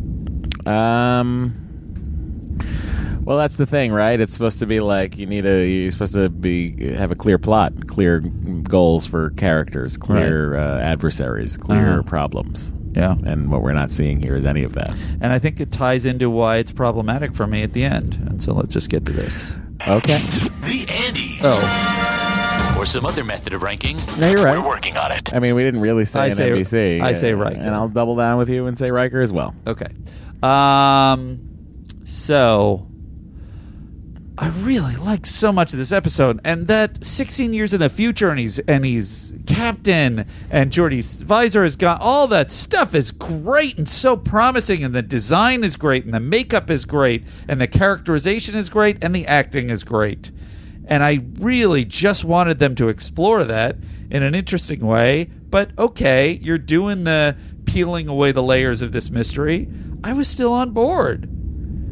And it's interesting you bring up Signs because, like, the school of M. Night Shyamalan... No, you can't even put that in the same category. I guess all I'm saying is the school of M. Night Shyamalan is, like, when I saw Sixth Sense, I somehow saw it way after everyone else did, but I'm good at avoiding spoilers when people don't shove them at me, even if it's common knowledge, and I still didn't know what the ending was, and I was like, oh, that's really clever. They really got me. But then there's this whole school of like, oh, well, it's all about the thing at the end, and it's like, that's fine, but if you don't nail it, if you don't have something that's really great that supports the whole rest of the thing, fuck you, man. That's what I say. That's why I was so enraged at the end of Lost. I know. But look, I don't know what you wanted from the end of this episode. You can't. Here's how I test this thing. If you take away the end, is the progression of the story satisfying? And the progression of the story is not satisfying if you take away the end. You know what I mean? I think it is very satisfying. Aren't you saying you're satisfied with everything but the end? You were satisfied with the entire progression of the story, except for the last 3 minutes. Yeah, but the story, the forward momentum leads to a thing that's not satisfying. So, yeah, I found it satisfying. You know what? I hear what you're saying. So I do think it's not like in Lost, virtually every scene is built on tension that will not be paid off. Right. And so there's so many things in Lost that I love in terms of the design and so many things, but the entire tension is built on that. And I think there are more things going on in this episode with the cleverness of everything. It's just a shame, that's all. What do you give it? I really like this episode. I always have really enjoyed it. It's one of those ones I rewatch a lot. This is a 7 for me. It's a solid 7 episode. But I think I'm grading it high. I see what you're saying, but I like my meta explosion of what the ending actually is.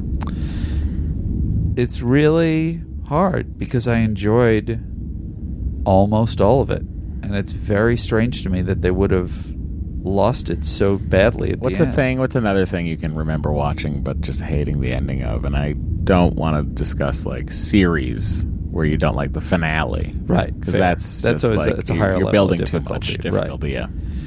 Yeah. Movies. I didn't like the ending of Unbreakable ruined it for me. Mm-hmm. It's like M. Night Shyamalan always builds to a thing, right? Did you see the last movie he did? The one with Mark Wahlberg? Oh, no, the one with the kid in Split the martial arts. personality. Oh no, I didn't see that one. Split is the name of that. That's how I know heard that was okay. I heard that was okay too. I'm asking you. I didn't see it.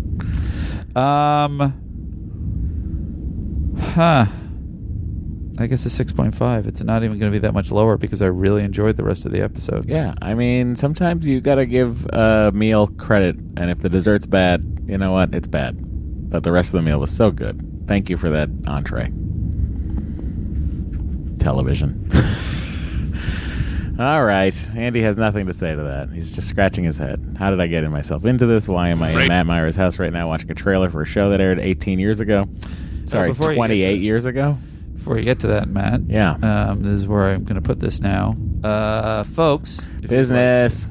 If you'd like to send us a voicemail, you can do so at 816-TREK-TNC. Our Instagram and our Twitter is at Star Trek TNC. The gentleman across from me is at Matt Myra. My Instagram is at Andrew Secunda. My Twitter is at Secunda. For direct hails, sttncpod@gmail.com. And our Patreon for bonus content. We're doing the Marvel movies. We did the Orville this month. Yeah, Hulk. pilot of the Orville. The Hulk is available now. Black Mirror's USS Callister is available if you want to hear Andy and I do essentially this show. But to those things, go ahead and check it out. Patreon. And you can vote on other things. Patreon.com/Star Trek TNC. All right, Andy, it's time for us to watch the trailer for the next episode of this series. It is Season 4, Episode 9. It is called Final Mission. Are you ready? I am. Here we go. Brace yourself for impact. A gutsy test of survival on a desolate planet.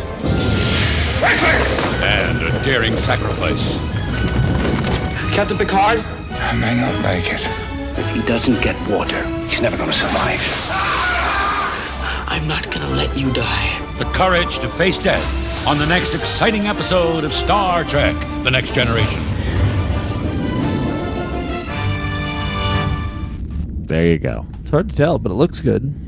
It is hard to tell. I can't tell you the last time I watched that episode. Interesting. Probably about 20 years ago. Huh.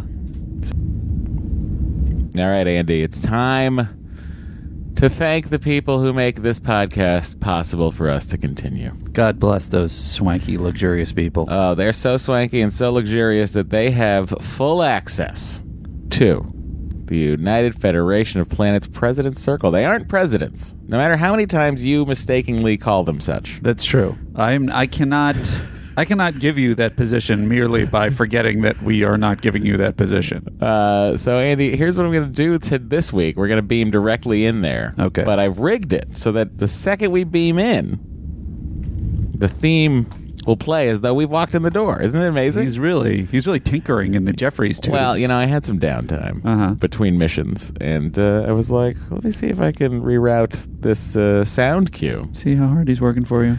It took a lot. I had to move some isolinear chips around, but at the end of the day, I think you're going to be very pleased with the results. Here we go, Andy. You ready? Let's step on the pad here. Okay. All right. 2 to beam directly to the President's Circle.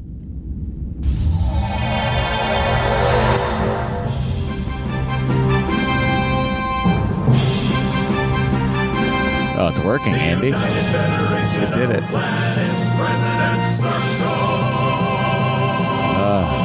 So pleased. They were a little confused. What's they the looked weather all around in to here? see who was coming in the door. Oh, it's still raining in here, so I mean that's interesting. Look, I'm happy with that, though. I like it. Yeah, we live in LA, so I sometimes wish we could activate the rain. Well, I mean, we live on the ship. holodeck. We're from LA. Sure. Yeah. I mean, we live in the holodeck program that duplicates LA most of the time.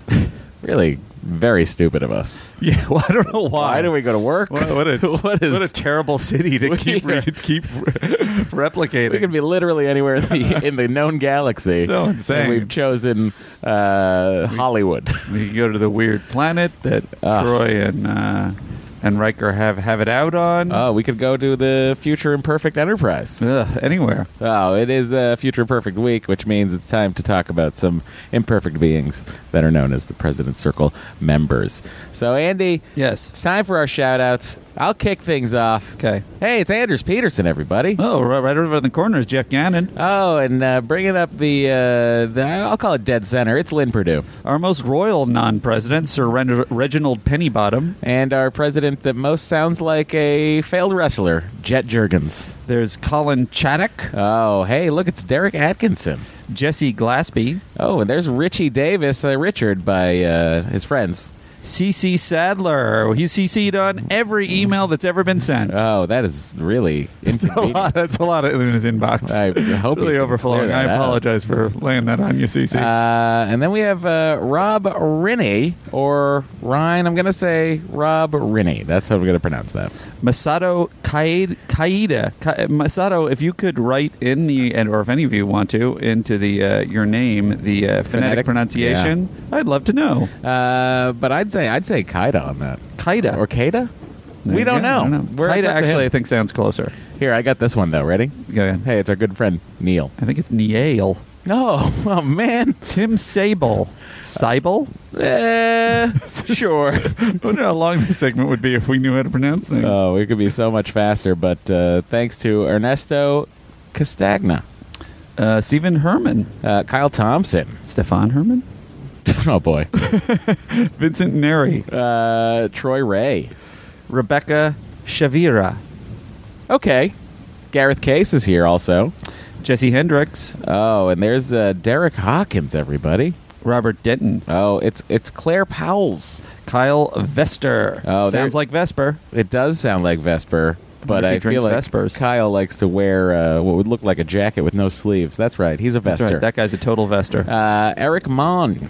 Hoot and Waddle. That's fantastic. Yeah. Hoot and Waddle is a podcast. Did you know that? Oh, I didn't. Or a network or something. Is that their way of... They're a writer and of the they also support the Excellent Adventure over there, Andy. Wow. This is a great one. Holy whatever, Batman. That is amazing. Kathleen Guzman.